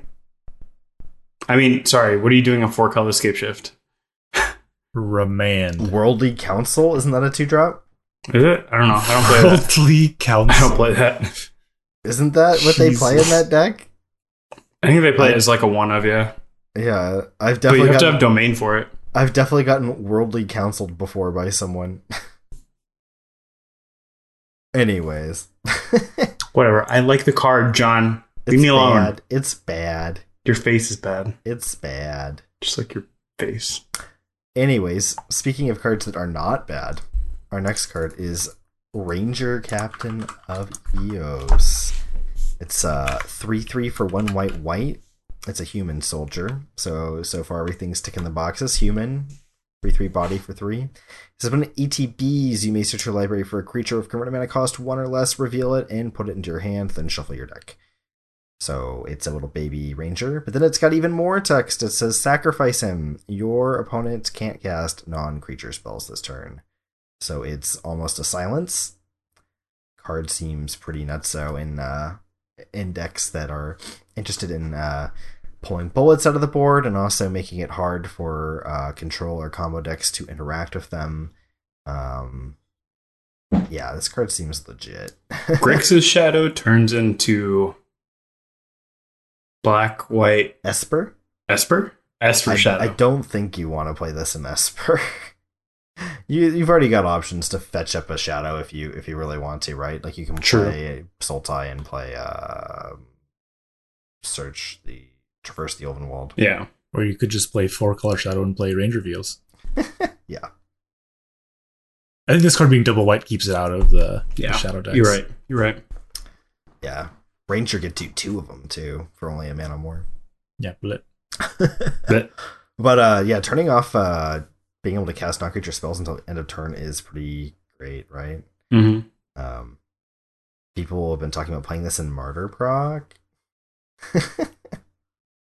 Great. you know who you are, people. You know who you are, People. people, person. Yeah, I mean, at least it's a human that I don't think immediately slots into humans because there aren't really any 1-drops you really want to be fetching in that deck, right? Yeah. Champion of the Parish on turn 3 is not so hot. Neither is Noble Hierarch, so Yeah. I saw. I want to see this in an article or something, or maybe it was a podcast, but where they're talking about how it's not actually that bad to go grab a random idiot on 3 with Ranger Captain in humans. To be honest, because in the deck has so many 3-drops that you can play another 3-drop and a 1-drop on 4 after this. I don't know. Seems interesting, at least. Also, it goes and fetches out the new Stepmom card, which is pretty cool. yeah. Seems like a good sideboard card at the very least. It's a 3/3 beater that like brings a friend along for the ride and makes it so they can't like combo you off. I don't know. Seems good to me. Yeah, I mean, card has a lot of text. A lot of relevant text, yeah. That's Ranger Captain. I think we'll be seeing him and his lion and little bird on his shoulder showing up in human decks for sure. Our next card, going all the way back down again on the alphabet, is Wrenn and 6, which is a very strange name. I don't understand why the card is named like this. I want some background on this one. It is a legendary planeswalker Wrenn, and it's like a guy melded into some sort of like avatar exosuit style. It's Wrenn melded into 6. Yeah, it looks like an Avatar type thing, like the movie, the James Cameron movie. It's a red and a green, just 2 mana planeswalker. It's got 3 loyalty. Yeah, this thing makes Tibalt eat his little heart out. Yeah, sorry, Tibalt, no longer the best 2 mana planeswalker around. It has +1, return up to 1 target land from your graveyard to your hand. So it's Crucible. It's a plus. Kind of. It's to hand, I guess, not to play. But and it has a -1. It says Wrenn and 6 deals 1 damage to any target.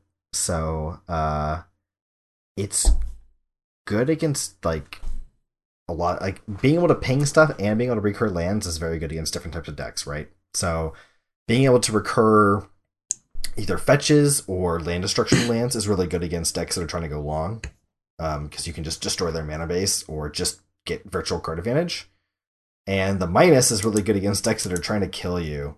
It can shoot opposing planeswalkers that have, some extra loyalty. Maybe there's a walker on 4, you can bolt it and then minus Wrenn and 6 on it and finish it off.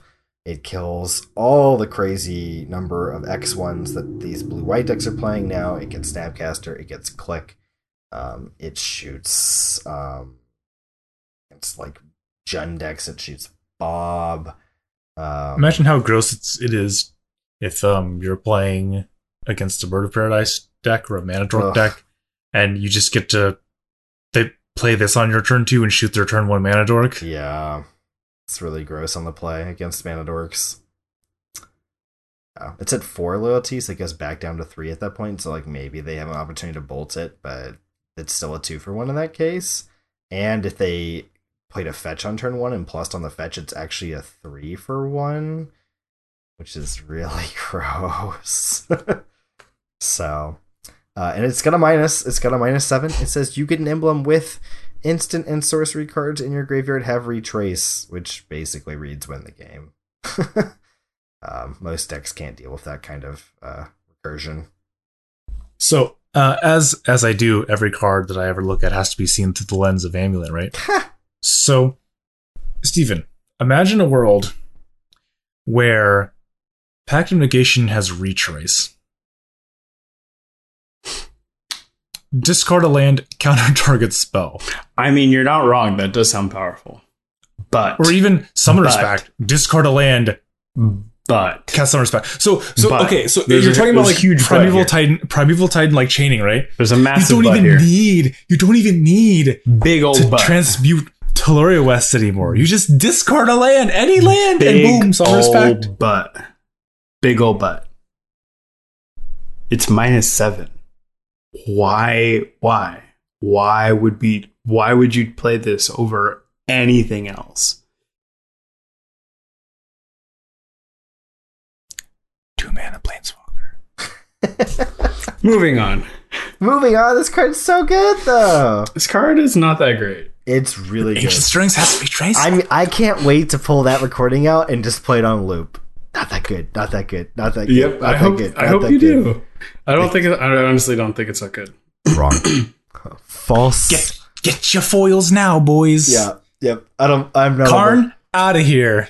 Wrenn 6, get in my deck. I don't know about an amulet, but this card is really powerful. It's got 2 very relevant effects at 2 mana, and it's got a really powerful ult instead of some do nothing bullshit. It goes straight up to 4 loyalty, so it protects itself from bolt.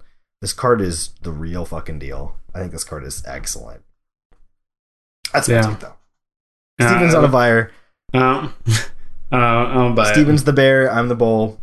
Chris is... I don't know what Chris is. Chris is excited. Chris is excited and on drugs. No, honestly, it seems way better in a loam deck, right? Oh, yeah. And Sure.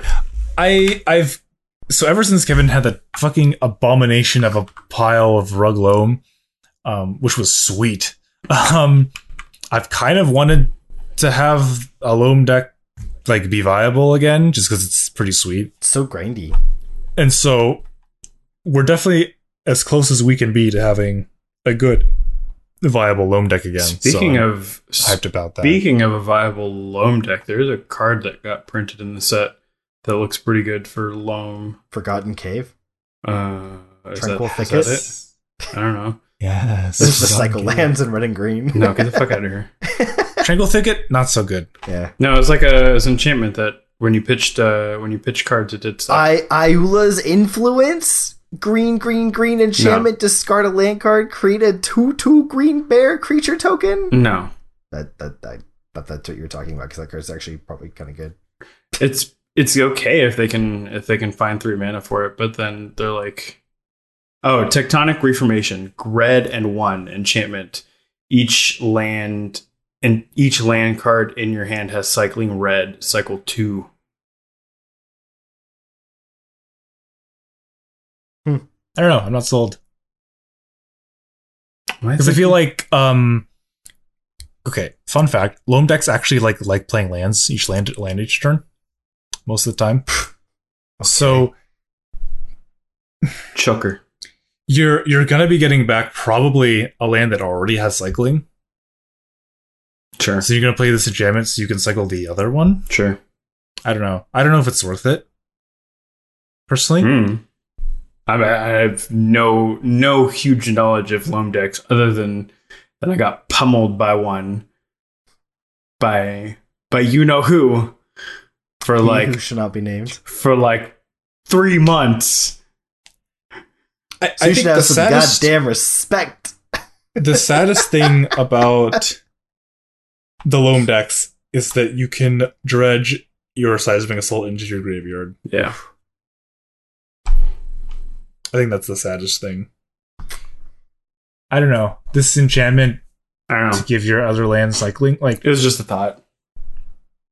It's interesting. It might be worth it. Maybe, if you who wanted knows? to play a deck that did that kind of thing but didn't want to play the cycling lands for some Mm-hmm. reason. Like, it's like faster. Kind I guess of. like if you wanted to play more colors or if you wanted to just like be more aggressive with your lands instead the of reason having I think like, to do it would be to play lands that don't need to be tapped. Right. Yeah. But losing. but the only lands that do that are the ones you're going to cycle anyway.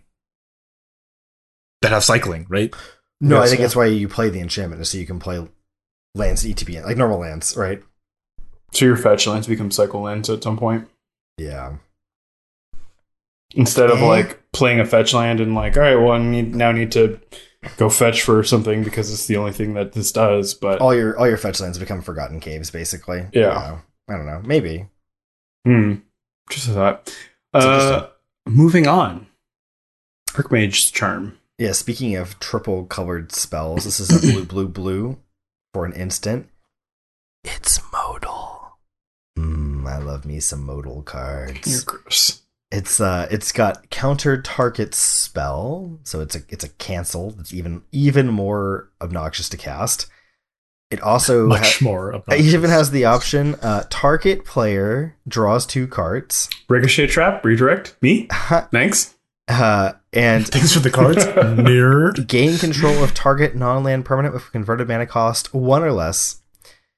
It slices, it dices, it does everything a control deck could possibly want. This card is the real deal. I This can't card wait to seems- play 1 or 2 of them. That seems pretty good, especially the very last mode. It's like, oh This hey, is gravy, right? that's a cool Death Shadow. Mind if I take a look at it real quick? It's good for all the same reasons that Kaya was good.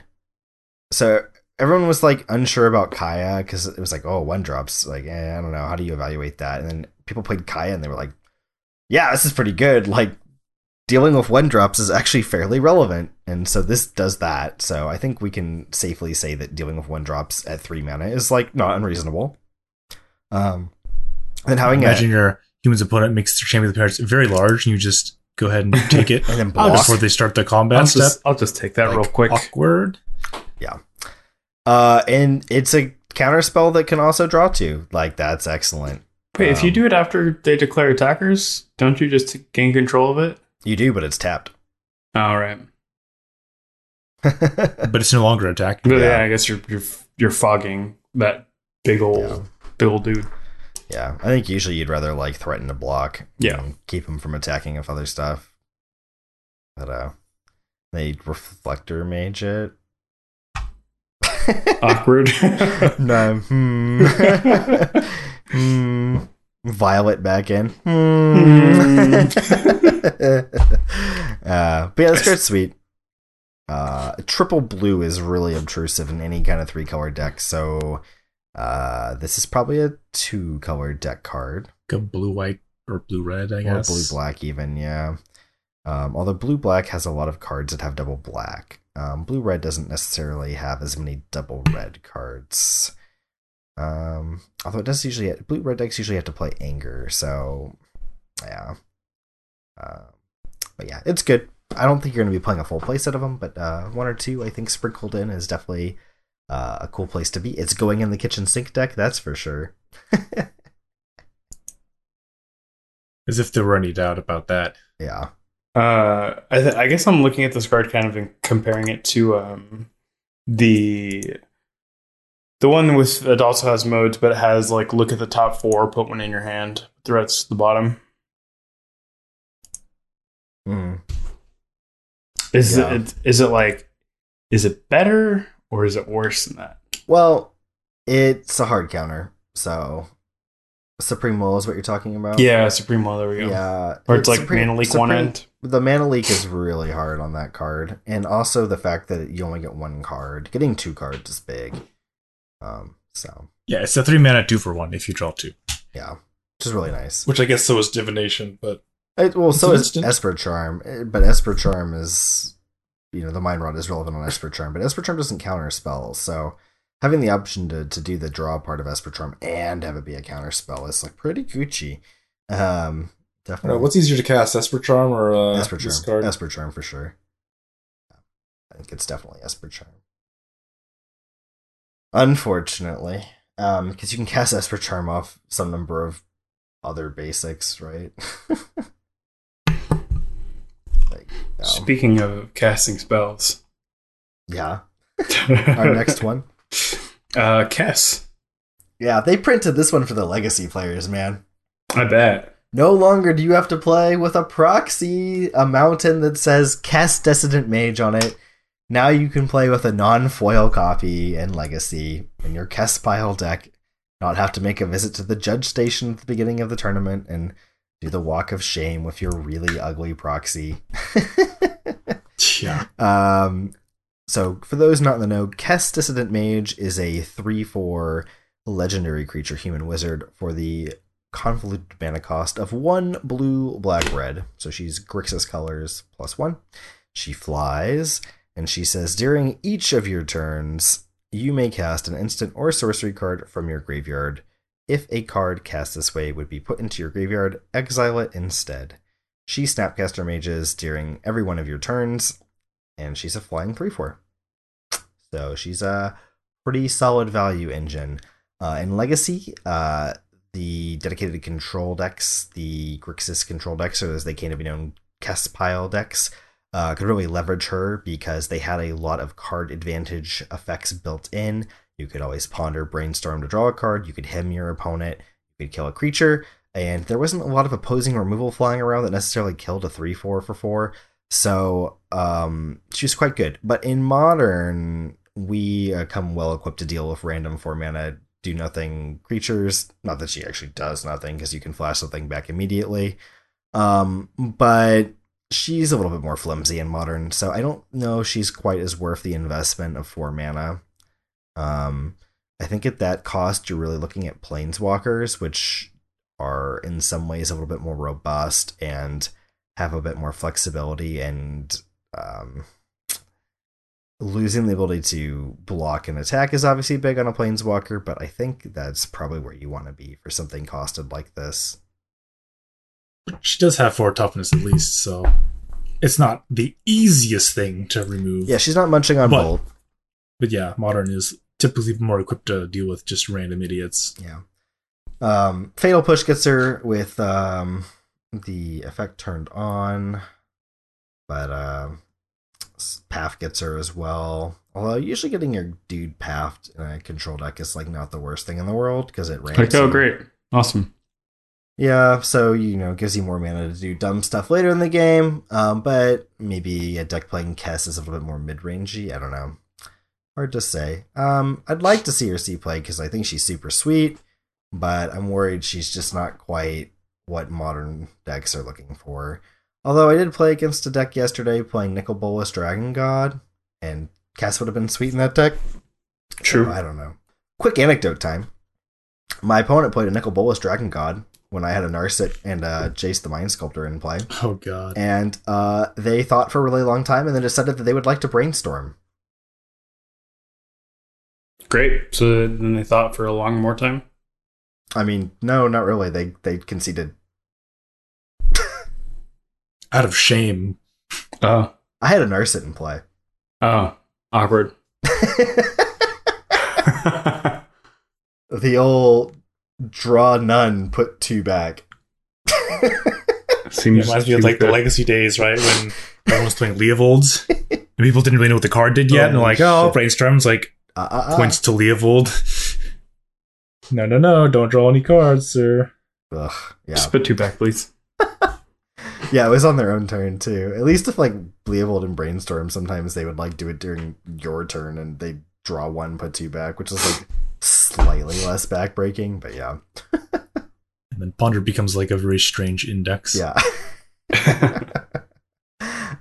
So anyways, our next card is Aladimari's Call. I don't know how to pronounce this one. It is it's like green and white, instant, search your library for a creature, put it in your hand. That's it. It's good. 2 mana, put a creature in your hand. It's a tutor. Seems good. Seems fine. Toolbox decks are excited, yeah. Yeah, the combo decks get significantly better, in my opinion, with this card. Especially the ones that go turn 1 bird, turn 2 mana dork, and then they can combo off on turn 3 with a total of 1, 2. Well, it wouldn't matter at that point. They just go and grab the other piece of the combo, and you just have to respect it a lot more at that point. Whereas a lot of times you kind of just say, I don't know. I guess in my position, I don't play many decks that interact with creature decks. So you just shrug and you say like, all right, well, if you got it, you got it. But yeah, I don't know. The card to me feels a lot like a Court of Calling. I don't expect any. I think it's much better than Cold big changes. See, Court just puts the creature into play though. Like you have to still cast the creature you get off. Yeah, but it's instant speed, right? Yeah, so it's Court of Calling. I mean, you can do it like end step and then do it at the beginning or at your first main step. Yeah, so like it's a lot better to rebuild after you've been wiped or something than Court is. But in terms of like getting a combo creature to put into play to do the big, the thing, I feel like it's very similar to Court. I guess, yeah, it is similar, yeah. We didn't actually line it out. It's a white and a green for an instant. Search your library for a creature card, put it into your hand after you reveal it. Although, maybe it's good in the Niv Mizzet deck. Yeah. So that way, if they clear Niv Mizzet, you can just use it to search up for another Niv Mizzet. So good. So good. That's a thing. That is a thing. I like it. That definitely goes in the Niv Mizzet deck. 100%. 100%. Also, like, you can search for all the like the multicolored creatures you boarded in. Like your Staticaster, or your Knight of Autumn, or your Sin Collector. Yeah, whatever. Deputy of Detention, even. Who cares? So moving on, since we're getting a little long in the tooth here, our next one is Kaya's Guile. It is an instant for 1 white and black, and it is also modal. Kolgon's Command. Yeah, Kolgon's Command finally has its made its match, maybe? No, not really. But no. It's got choose to each opponent sacrifices a creature. exile all cards from each opponent's graveyard. Make a 1/1 white and black flying spirit creature token with flying, and you gain 4 life. So you get to pick 2, and if you pay 6 mana, you get all 4. First ever modal spell where you choose 2 and then entwine for 4 modes. I think all the other ones were like one or the other, and then you get both if you entwine. So this is actually like a mix and match where you can get all 4. Yeah. This card's sweet, actually. Sacking a creature and gaining life or making a blocker. It's a little hard to get a 2-for-1 off of this, but it's very, very doable in a decent amount of situations. But yeah, it's pretty good against like aggressive decks, right? Like they lose a creature and you get a blocker, or you lose a creature and you gain 4 life. Helps stem the bleeding a little bit. It's much easier to get your 2-for-1 out of an aggressive deck. Unlike Kolaghan's Command, which is almost always a 2-for-1, this card's not always a 2-for-1 against all decks. But later in the game, when you're sitting on your stockpile of extra mana, you can do all 4 modes and get some crazy value. But yeah, I'm excited to play with this card. I like flexible cards like this. Flexible, instant speed, a wide range of effects. This feels almost like Blessed Alliance in a lot of ways, like a bigger brother to Blessed Alliance, and I was always kind of fond of that card. So I think John actually has a weird obsession with Highlander decks, and modal cards let you play kind of like a Highlander deck without so many of different cards, right? So if you just play 4 Kaya's Guile, it's like almost as if you have 4 different effects in each card. It's like you're playing 16 different cards. So good. Steven's muted. I would have never guessed that. Yeah. You like Highlander things? Yeah, but not EDH. EDH can suck it. Because it's a multiplayer format, and I hate people. I only want to play against one person at a time. So I can hate them equally. It's very hard to hate 3 other people. What? Just how much you hate yourself? Yeah. When I play a Highlander deck, I do hate myself quite a bit. Our next card is Dead of Winter. It is a 2 and a black sorcery, and it has the text. I don't remember, so I'm going to say it from memory. All non-snow creatures get -X until the end of turn, where X is the number of snow permanents you control. I'm just waiting for someone to tell me, wow, isn't this card great in a Swans deck? You could play Grixis Swans. It's already happened. And no, it kills Swans. It kills your Swans. Literally just kills Swans. It's terrible. You do not want this card. Come to find out, your Swan is not covered in snow. Nope. It is not snowy. This card is really interesting because it is kind of like a 3-mana Mutilate.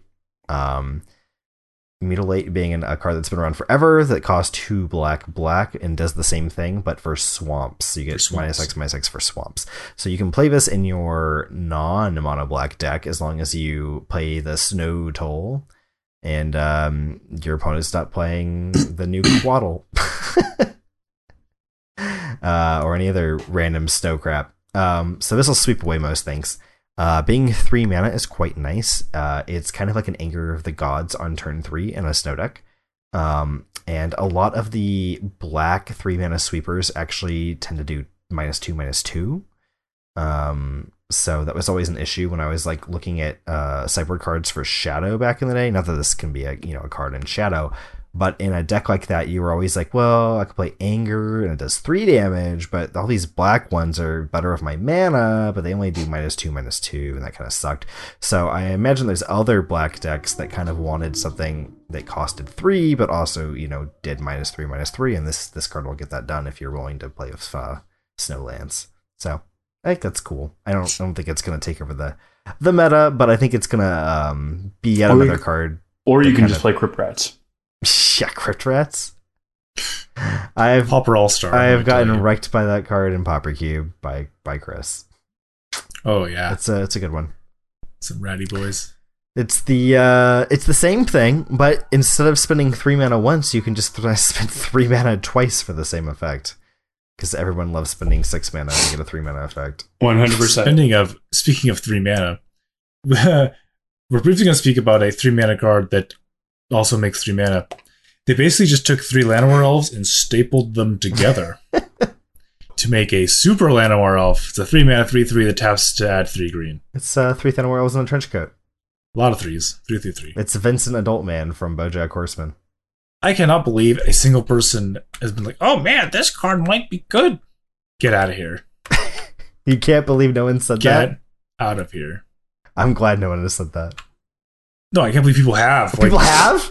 Like, what is wrong with you? Get out of here. Like, oh, it taps for 3. It's so good. It might be so much. Like, have you ever heard of our card called Elvish Archdruid?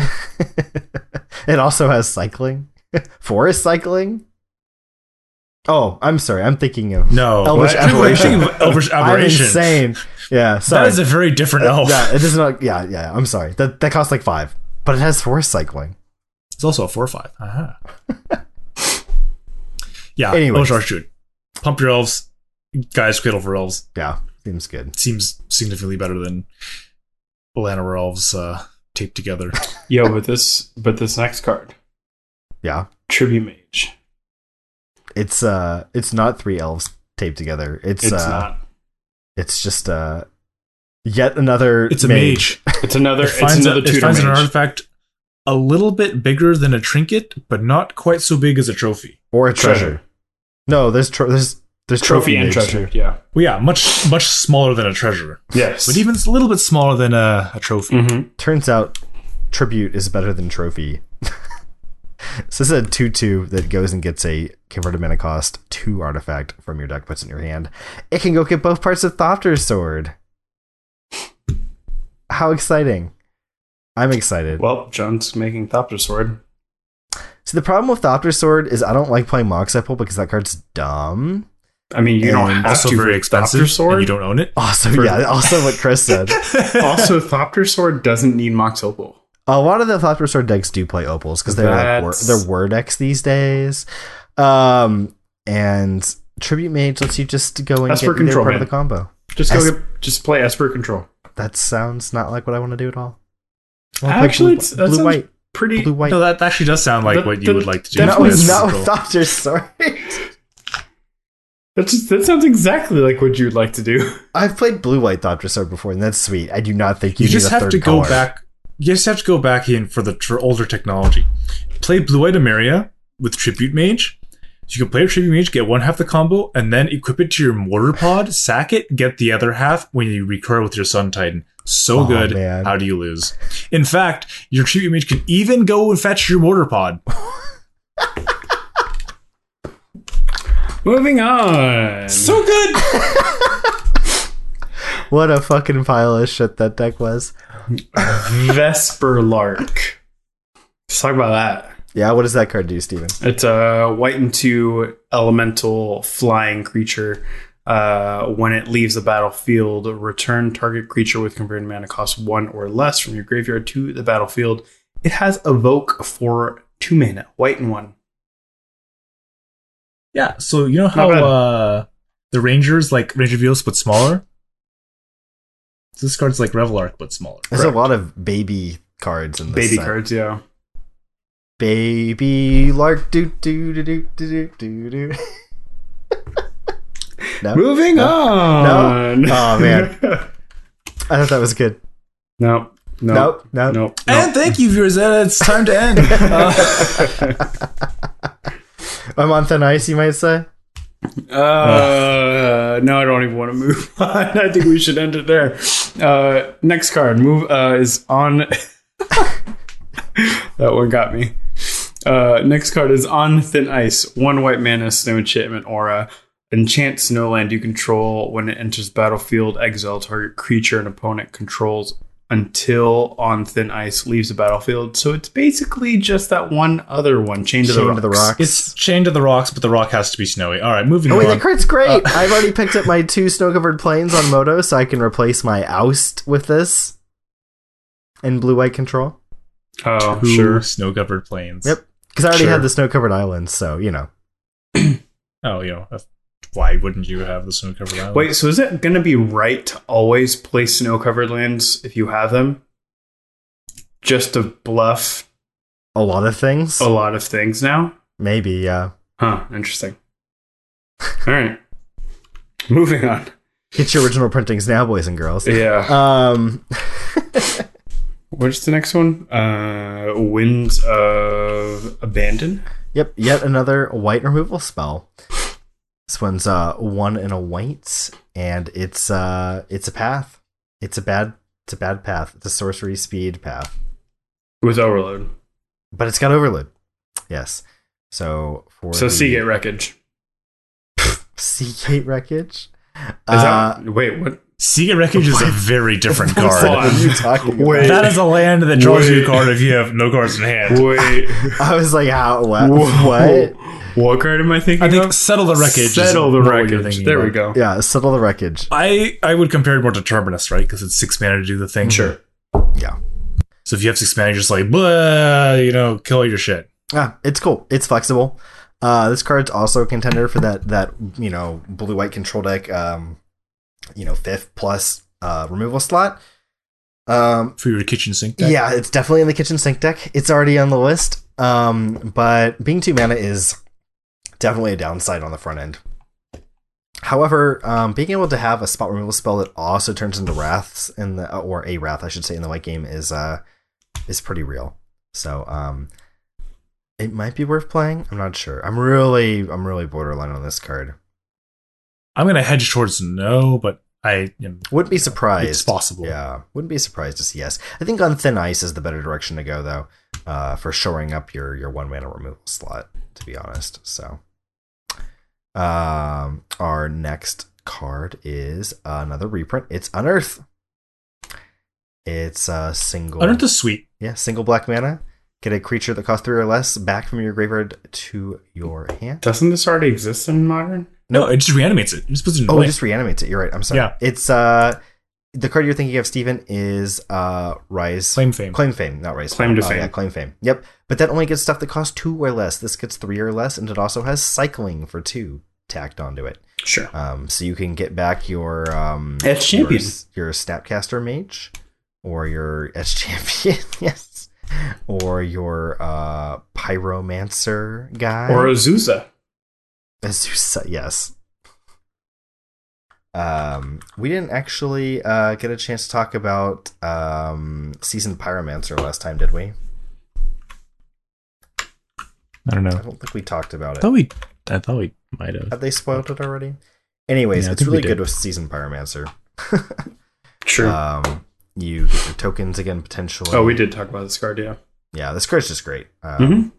I'm excited. Get about back this your Magus of the Moon. card. Yeah, Ooh. red black moons. Here we come. Ugh. So yeah, I think Unearth has been talked about enough Get in the back past. your back rat. Your pack rat. You're a pack Oh rat. my Get God, out of here. I feel like the Magus of the Moon pack rat Unearth card that's all just one deck right there. You got one deck. That's Oh, it. wait a minute, guys. No. We're missing the obvious interaction No. here, especially in Limited. Unearth your Crypt Rats. That's really gross. That's gross. In Limited, that seems really yeah, gross. it's really gross. Ping your opponent for 1 and then just Crypt Rat for the rest of the game. So you win.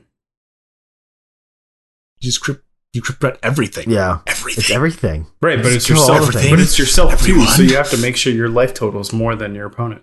Yeah. Yeah. I see where you're going with that. Yeah. Hit him once with the rat, and then You hit them with the rat. you hit him with the rat, and then you just keep blowing it up. You need a lot of unearths for that. Our next card is Carrion Feeder, another reprint. It is a zombie for black mana. It's 1/1, and it says sacrifice another creature, put a +1/+1 counter on Carrion Feeder.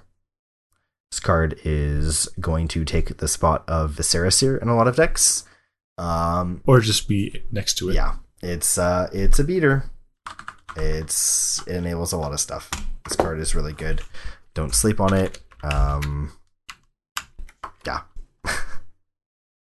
Oh, it can't block. I almost forgot about that text. That's relevant. Yeah. That's I mean, almost relevant. It's not super. Small caveat. It's not super flashy, but it'll be good. Just goes into a lot of decks. Yeah, people have been wanting this card for ages. Just the Saraseer wasn't always the most effective thing. You didn't always want to be scrying in a lot of these decks. You wanted to be pursuing your bad beats backup plan, and Viserys here wasn't super hot for that.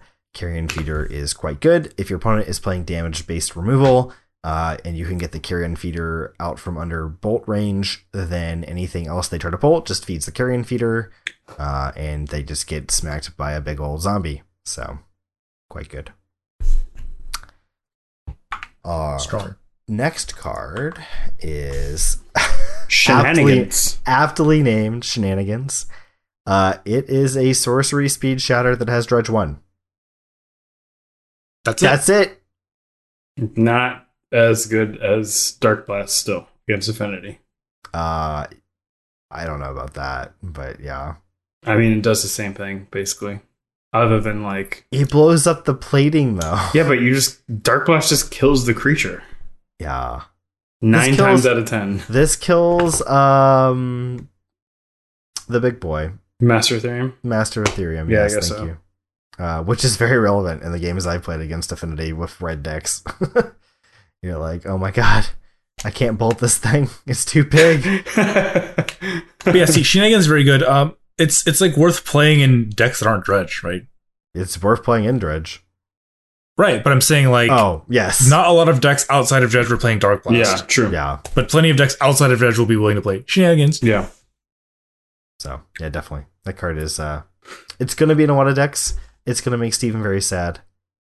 I mean, I haven't been playing Affinity lately, so maybe not that side. I know no one actually plays Lantern Control anymore, but this card takes the big poop on the Lantern Control. 100%. Yeah. You can't keep me from drawing it if I'm not really drawing it. Yeah. And then we've got getting down to the end of the line here. Our next card is another very strange one.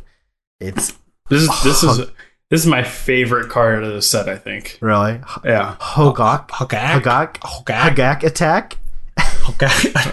Hogak Arisen Necropolis.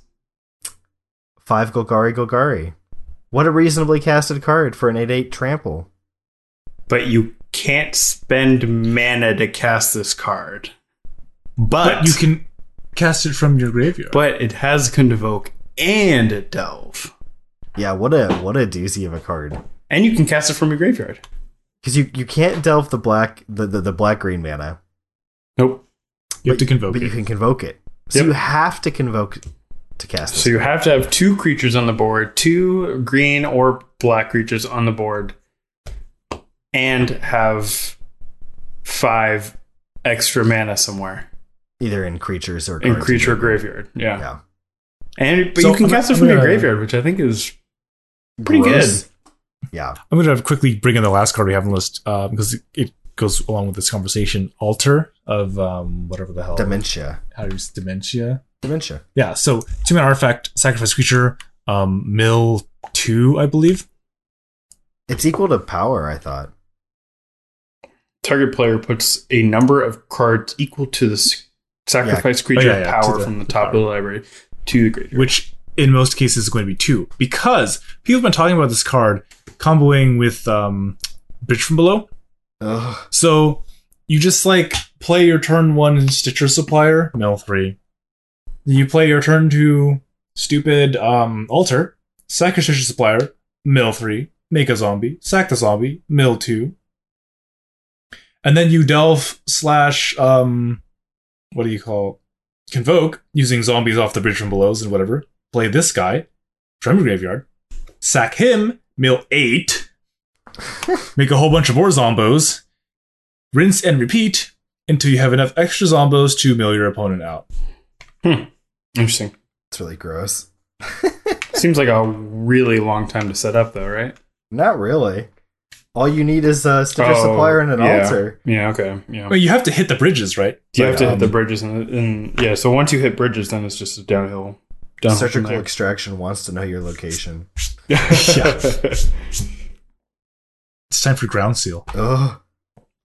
One highlight I did want to mention, I guess, 2 highlights that I like out of the set is the Queen Bear. The bear? I love the Queen Bear. It looks so cool. She gets all the honey. I'm not even gonna talk about it because it's not worth mentioning outside of Queen Bear. I guess there's 3 cards that I liked. The next one I think everybody saw was the Crashing Footfalls, which is the suspend for a green mana. Create 2 4/4 green rhino creature tokens with trample. Seems cool to me. I just can't wait to see someone get rhinoed by this thing. Dude, just like turn 1, do this, turn 2, do it again. All right, I'm going to have 4 rhinos on turn 5 or something. Just fog until you get there. Oh yeah, you just play some clock spinnings too, right? Yeah, Oh, clock spins. done. You might as well just play like As Foretold. Just 8 powder? Done. And then a personal highlight just for myself for my Enchantress deck: Hall of Heliod's Generosity, legendary land. Taps for colorless, white and 1 puts an enchantment back from your graveyard to your library. It's Academy Ruins for enchantment. Yeah. Anyways, that was it. That's all I like. Academy for enchantments. Jesus Christ. How are I people guess going to also abuse this? briefly. Well, I guess Mirror talk Lodge about is that pretty card. good too.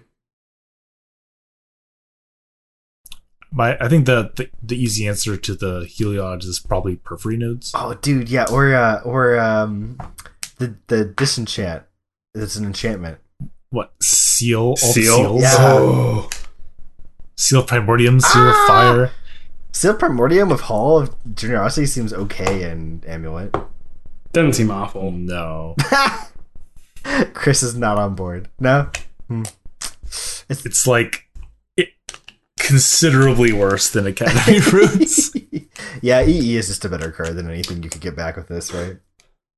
Yeah, Also- or Ballista. I mean, shit. Also, why didn't we talk about Merit Lodge's Slumber? Because Because bad. it's terrible. It's such a good card. You guys are It's so... Oh, man. I'm going to prove you guys so wrong with this one. What was that last card? I can't wait to put it on a loop. What was that last card that he thought was good that isn't good? Or wasn't good that is good? Oh, Renin 6. You think Renin 6 is bad. Yeah. Yeah. You heard it here, Renin guys. 6 is bad, but Renin merely 6? just Slumber's good. Yeah. Renin 6, no thanks. Marijuana Slumber, that's the shit right there. Yep.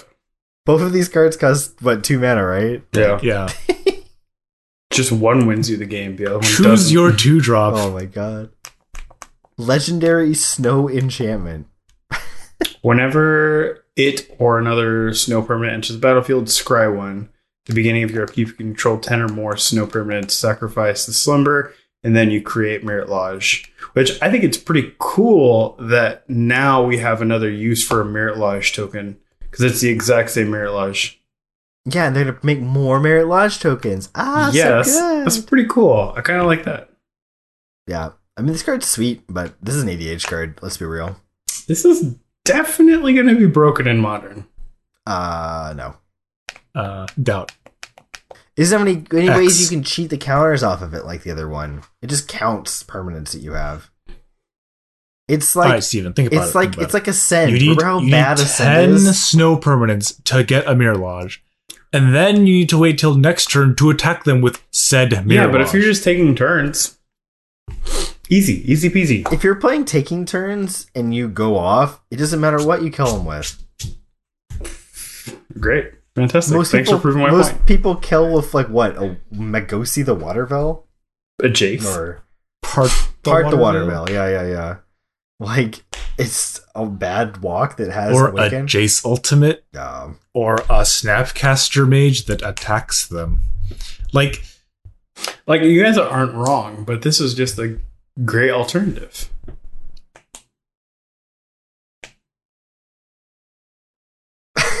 it's like strictly worse than Search for a Skanta in that deck. I don't agree. Because Search is... I mean, it doesn't you win cannot you the agree. game. Even though you're wrong. You're absolutely right. 100% accurate. yeah, I'm not on board. One last thing. I don't know if we talked about last time, but Endling. We finally have a black Ling. It seems pretty bad, Yeah, it's cool though. but it's here. I just really appreciate the fact that they got a Morphling analog and a new Manticore into the same set. Because I have a framed Morphling and Masticore that are signed, like in my office. So it's does good things to my heart to see those together again. So I guess I know this episode's gone like really long, but overall, what do we think of the set? Because I think a lot of people out there are bitching and moaning that, oh, this is just an EDH set. This isn't going to shake up Modern at all. Blah, blah, blah. This isn't really a Modern set. This is just for casuals with a couple, like, lands sprinkled in for Modern players. And to you, I say, shut the hell up. And the reason is, what did you really expect out of this set? Did you expect Wizards to print a bunch of Modern staples that are in here? Because then all you would do is be bitching and moaning about how expensive those cards are, because every single deck needs 4 of them, and it's a limited print run. So I think overall, like, this set has, if not the same, maybe just a little bit more of an impact than any other set does. In my opinion, I think it gives a lot of different archetypes some good tools. But nothing that's like overtly broken, nothing that's like, oh, this puts this tier 0 or tier 50 deck to a tier 1 deck. It doesn't really shift anything in particular, but it does allow people to build their decks more tuned to the way they want to play them. So, I mean, there are some powerful cards here, right? Like the potential just Time Twister versus has a lot of potential, right? To do broken things. But Wizards basically did exactly what they said they were going to do, right? They're going to try to buff less played archetypes to give tools to these not really tiered decks, these, more pet decks, and try to make those decks a little bit more popular. Their goal wasn't to make a good deck the best deck. Yeah. And I feel like that's what everyone's looking for. They're trying to find the card to put in their already tiered deck to make it the best deck, so they can have the best deck. And that wasn't the purpose of the set. So to be complaining about that, I think is to miss the point, right? I honestly think that like almost every top tier deck in the format got a card in this set. Yeah, I agree. Like humans got the Ranger and the Core, like potentially, like very likely that those show up in that deck in some capacity.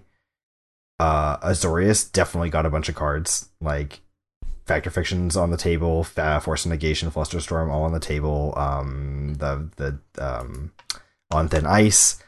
New Mox is cool. Tron, I don't know if Tron got anything offhand. I can't think of anything right now. Maybe Force of Vigor.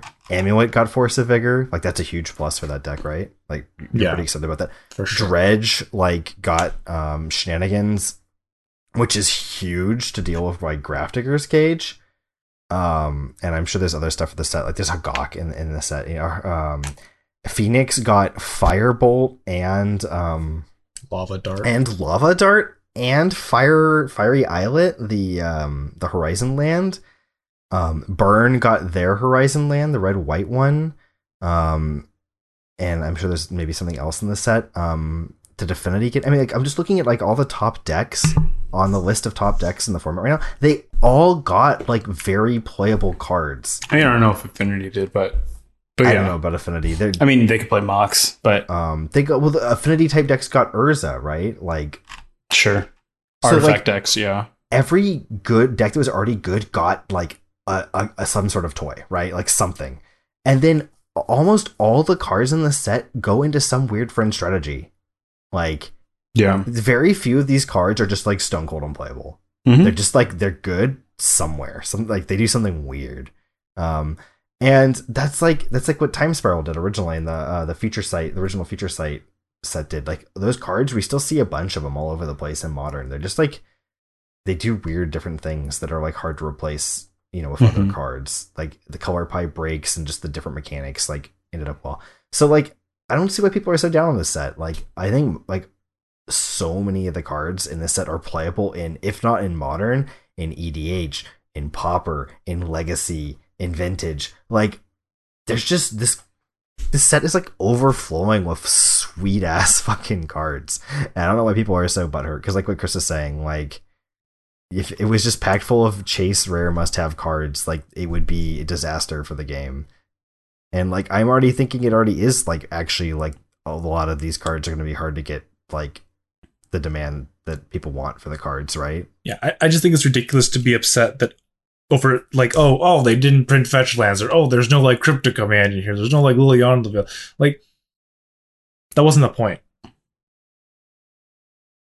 I mean, ignoring the fact that we already knew they weren't going to have any reprints that are already on Modern, But like something like that, right? Yeah, something like that. I think was. I'd be not shocked the purpose. if one of those type of power level cards isn't in this set. Like I would be shocked if there isn't something in this set like that. That's just like a staple. Like pillar of some deck, like must have card. Like I'm sure Voice of Negation is going to be very popular, right? Maybe it won't be 4-ofs, but I'm sure it'll be very popular. Yeah. Because it's still just a 3-mana negate. Yeah. That exiles. So it's like 3-mana Despise / negate. That's fine. It's perfectly playable. Oh, Dispel. I was like, No, Force of like Negation. Despise? What the fuck? Not Despise. Yeah. Disperse. Disperse, Sorry. yeah. Oh. Yeah, it's just, that's super good.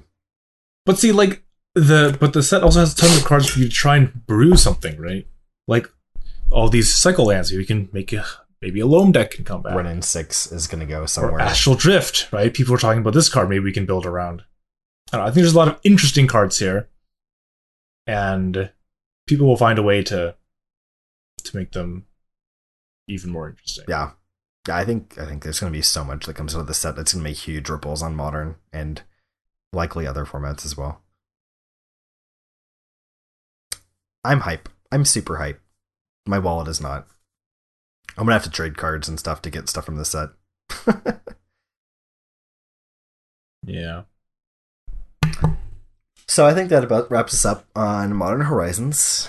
2 episodes in a row to get through all of it, and there was a lot of stuff we still didn't talk about, but we've only got so much time, unfortunately. So let's move into our slot of the week. Chris, what card are you super hyped to get into your deck this week? My slot of the week is going to be Tireless Tracker. This card I've been off of for quite a while, actually. And I very recently decided to slot it back into Ye Olde Amulet deck. Plus probably Ye Olde any other random green mid-rangey-ish deck. Because it's very good against control, Yep. which is what's very popular at our store. And online. Yeah, so I don't know. It's just a pretty good value engine. If the format's really fast, it's not so good. But when it's slowed down and more grindy, it really, really That shines. is the king of Dirtle, or the queen, I should say. She is the Dirtle queen. It just accrues value by playing the game normally. Like, And it also grows quite large. It just kills them Yeah. if they don't have an answer to it. this card So, is really scary to see across the table as a control deck if you don't have removal. yeah, I feel like this card's still relatively innocuous, though. Like, 3 mana, 3/2, 2 mana to crack a clue, but it's quite good. Actually. This card is like the definition of no respect, get wrecked.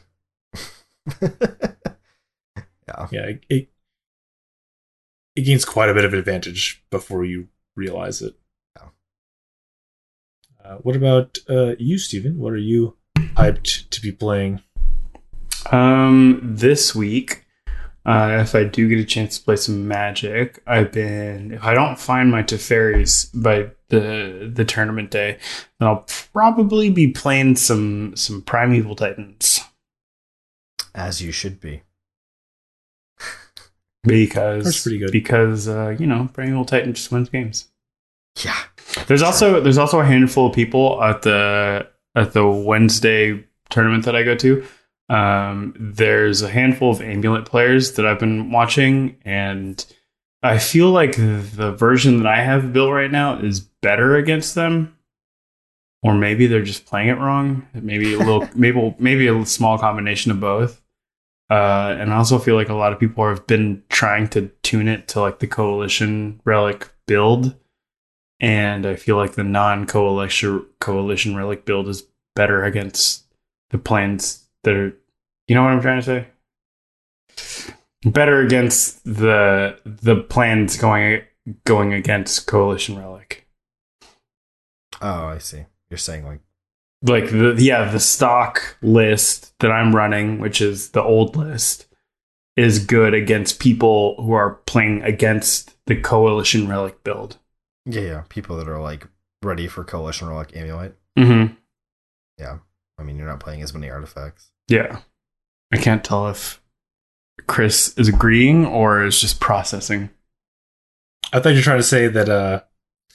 At first, I thought you were trying to say that, like, oh, you're better set up with the mirror because you're not playing Coalition Relic. I was like, I don't agree with that statement at all. I feel like that has very little to do with anything. The mirror is very much about who played Titan first, and that's about it. But then you're talking about something else, so Just the way the decks are built are a little bit different. Also, one of the players is doing really dumb stuff with the deck, which I was like, okay, you can do that. That's fine. I'm sure we've got it beat. We have a local who has been playing Massacre Girl. Oh, damn. What the fuck is that? It's sweet, that's for sure. The player that I played against is playing the new enchantment that wheels for X off the top of your library and puts a creature into play with X or less. Vivian's Archibald. Well, I was semi-trolling people saying I should play one of these cards in my deck because it's really good against control. You just discard a card, pay 6 mana, and if you have Titan, it's just in play now. Yeah, and nice counter spells, nerd. Yeah, it's just funny because like 9 times, I mean, I guess like 8 times out of 10, it's like nothing. You hit your deck is literally lands. Yeah, but who cares? I mean, like in those matchups, right, where you're just sitting there staring at each other, like. Spin the wheel. How much mana I got? Spin. Spin it. Spin. And as soon as you hit, then you win. Like, yeah. I mean, hopefully. Unless they pass. Wow. That's an interaction right there. So what about you, John? So I am super hyped for a card that is not seeing play in Modern, and that is Dreadhorde Arcanist. This is a 2-mana 1/3. It has trample because that's relevant. It says whenever it attacks, you may cast target instant or sorcery card with 1 mana cost less than or equal to Dreadhorde Arcanist's power from your graveyard without paying its mana cost. If the card would be put into your graveyard this turn, exile it instead. So basically, when you attack, you get to cast a 1-drop from your graveyard. And people are playing this in Blue Red and Grixis Delver and Legacy, and it seems to be freaking everywhere all of a sudden. It seems like people have been testing with this and realized that it is in fact very good. And the word I have heard from the grinders is that the Grixis version feels almost as powerful as the pre-ban Grixis Delver list did, which I'm sure is a bit of hyperbole. But it looks pretty solid. It's doing powerful things. You get to recur cantrips or burn or discard in the Grixis version, and you can like tear your opponent's hand apart or just burn them for a bunch. It happens as a trigger on attack. So if you hit if you have a removal spell in the yard and they have blockers, you can take a blocker out before damage is dealt. So if you have like a young Pyromancer also swinging in, you swing at the Pyromancer in your Dreadhorde Arcanist, and then you flash back a bolt, shoot their blocker, get in for 3, and they don't have a creature anymore. So you just accrue like a ton of card advantage off this guy. There's also a blue-red version of the deck, which is kind of like the blue-red Delver list that we're toying around of Terramander and stuff like that. But people have just kind of realized that Arcanist is a little bit better than Terramander and White at this stage, and so it seems like the lists are really getting kind of like coalesced into like really reasonable numbers at this point. People are playing pretty homogenized looking lists in the blue-red version at least. And so I'm like, okay, this is my time to actually like come back in. I don't really have the time to like try to figure out what the best list is anymore. So I just want to like jam some leagues of a sweet blue-red Delver deck or a Grixis Delver deck. So I'm super excited to get back in and play some Legacy. Now there's like a list that's been sussed out, and I'm excited to experience Dreadhorde Arcanist's value for myself. Card's sweet. Yeah, it's super sweet. The sweetest tech I saw, though, is that someone was playing a 1 of Haze of Rage in their deck. I don't know if you know this card. It's 1 in a red. Creatures you control get +1/+0 until end of turn. And I think it has like buyback for 3 or something, or 4, and it has Storm. Buyback Storm. Yeah, so you can like cast some cantrips and then Haze of Rage, and it'll pump your Arcanist to have more than 1 power. And then when you attack, you get to Haze of Rage again. Because it's big enough to actually get the Haze of Rage back now. Huh. So you can be like, Ponder, Brainstorm, Bolt you, I don't know, Haze of Rage, because it's only 2, I know, you have like, maybe you have 4 mana, so you go like cantrip, Haze of Rage. So you get +3, so your Arcanist is attacking for 4 now. And then you attack, and you Haze of Rage again, and you get +4, so you attack for 8? With just the Arcanist. Yeah. It also buffs like all your stupid like Pyromancer tokens and Yeah, stuff, right? yeah, so if you have Pyromancer tokens coming in, yeah, I haven't seen very many people doing that, but there was one person, Cartesian, I think, was doing it. And Cartesian's a player known for doing like weird crap on Moto. Like they play the Aluren deck a lot, is what they were known for back previously. And they were always playing weird ass shit in the Aluren deck. They always had like 1 or 2 cards that were like you'd never heard of. They were just strange, but they were like really powerful in niche situations. And this person's got a Haze of Rage in their deck, which I just find amazing. I might have to try it. It just seems super sweet. It's got buyback of it's 2. It's buyback 2. Jesus Christ. So it's 1 in a red with buyback 2, sorcery. Creatures you control get +1/+0 until end of turn, Storm. So if you cast it off your Arcanist, can you pay the buyback and put it back in your hand? I don't think so.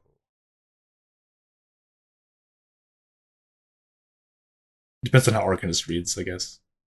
Arcanist says if it would be put into your graveyard this turn, exile instead. Isn't that how Flash? Yeah, but it's not going to your graveyard. It's going to your hand because of buyback. Yeah, it's So I'm not. pretty It's sure not you worded the same can. way as Flashback, right?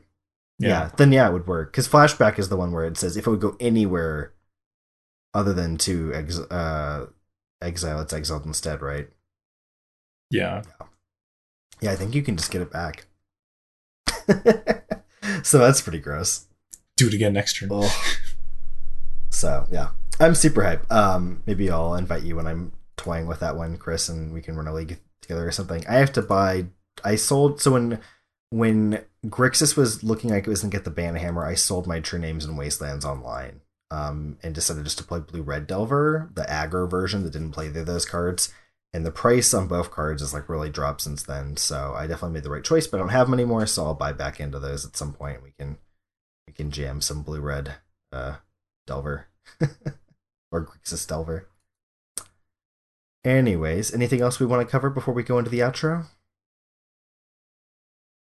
Nope. I think we've talked enough. We've talked enough. We will let you guys go at approaching 3 hours. Thank you for checking us out and sticking around to the very end. If you're wondering where you can find out more of our content, you can head on over to mtgconflux.com. You can support us and join the MTG Conflux community at patreon.com/mtgconflux. Also, you can find us on Facebook, Twitter, and YouTube under the same name. If you have any suggestions or comments you'd like us to read, please feel free to shoot us a message on one of these platforms. Again, we really do appreciate you sticking around, and we hope you'll join us in the next one.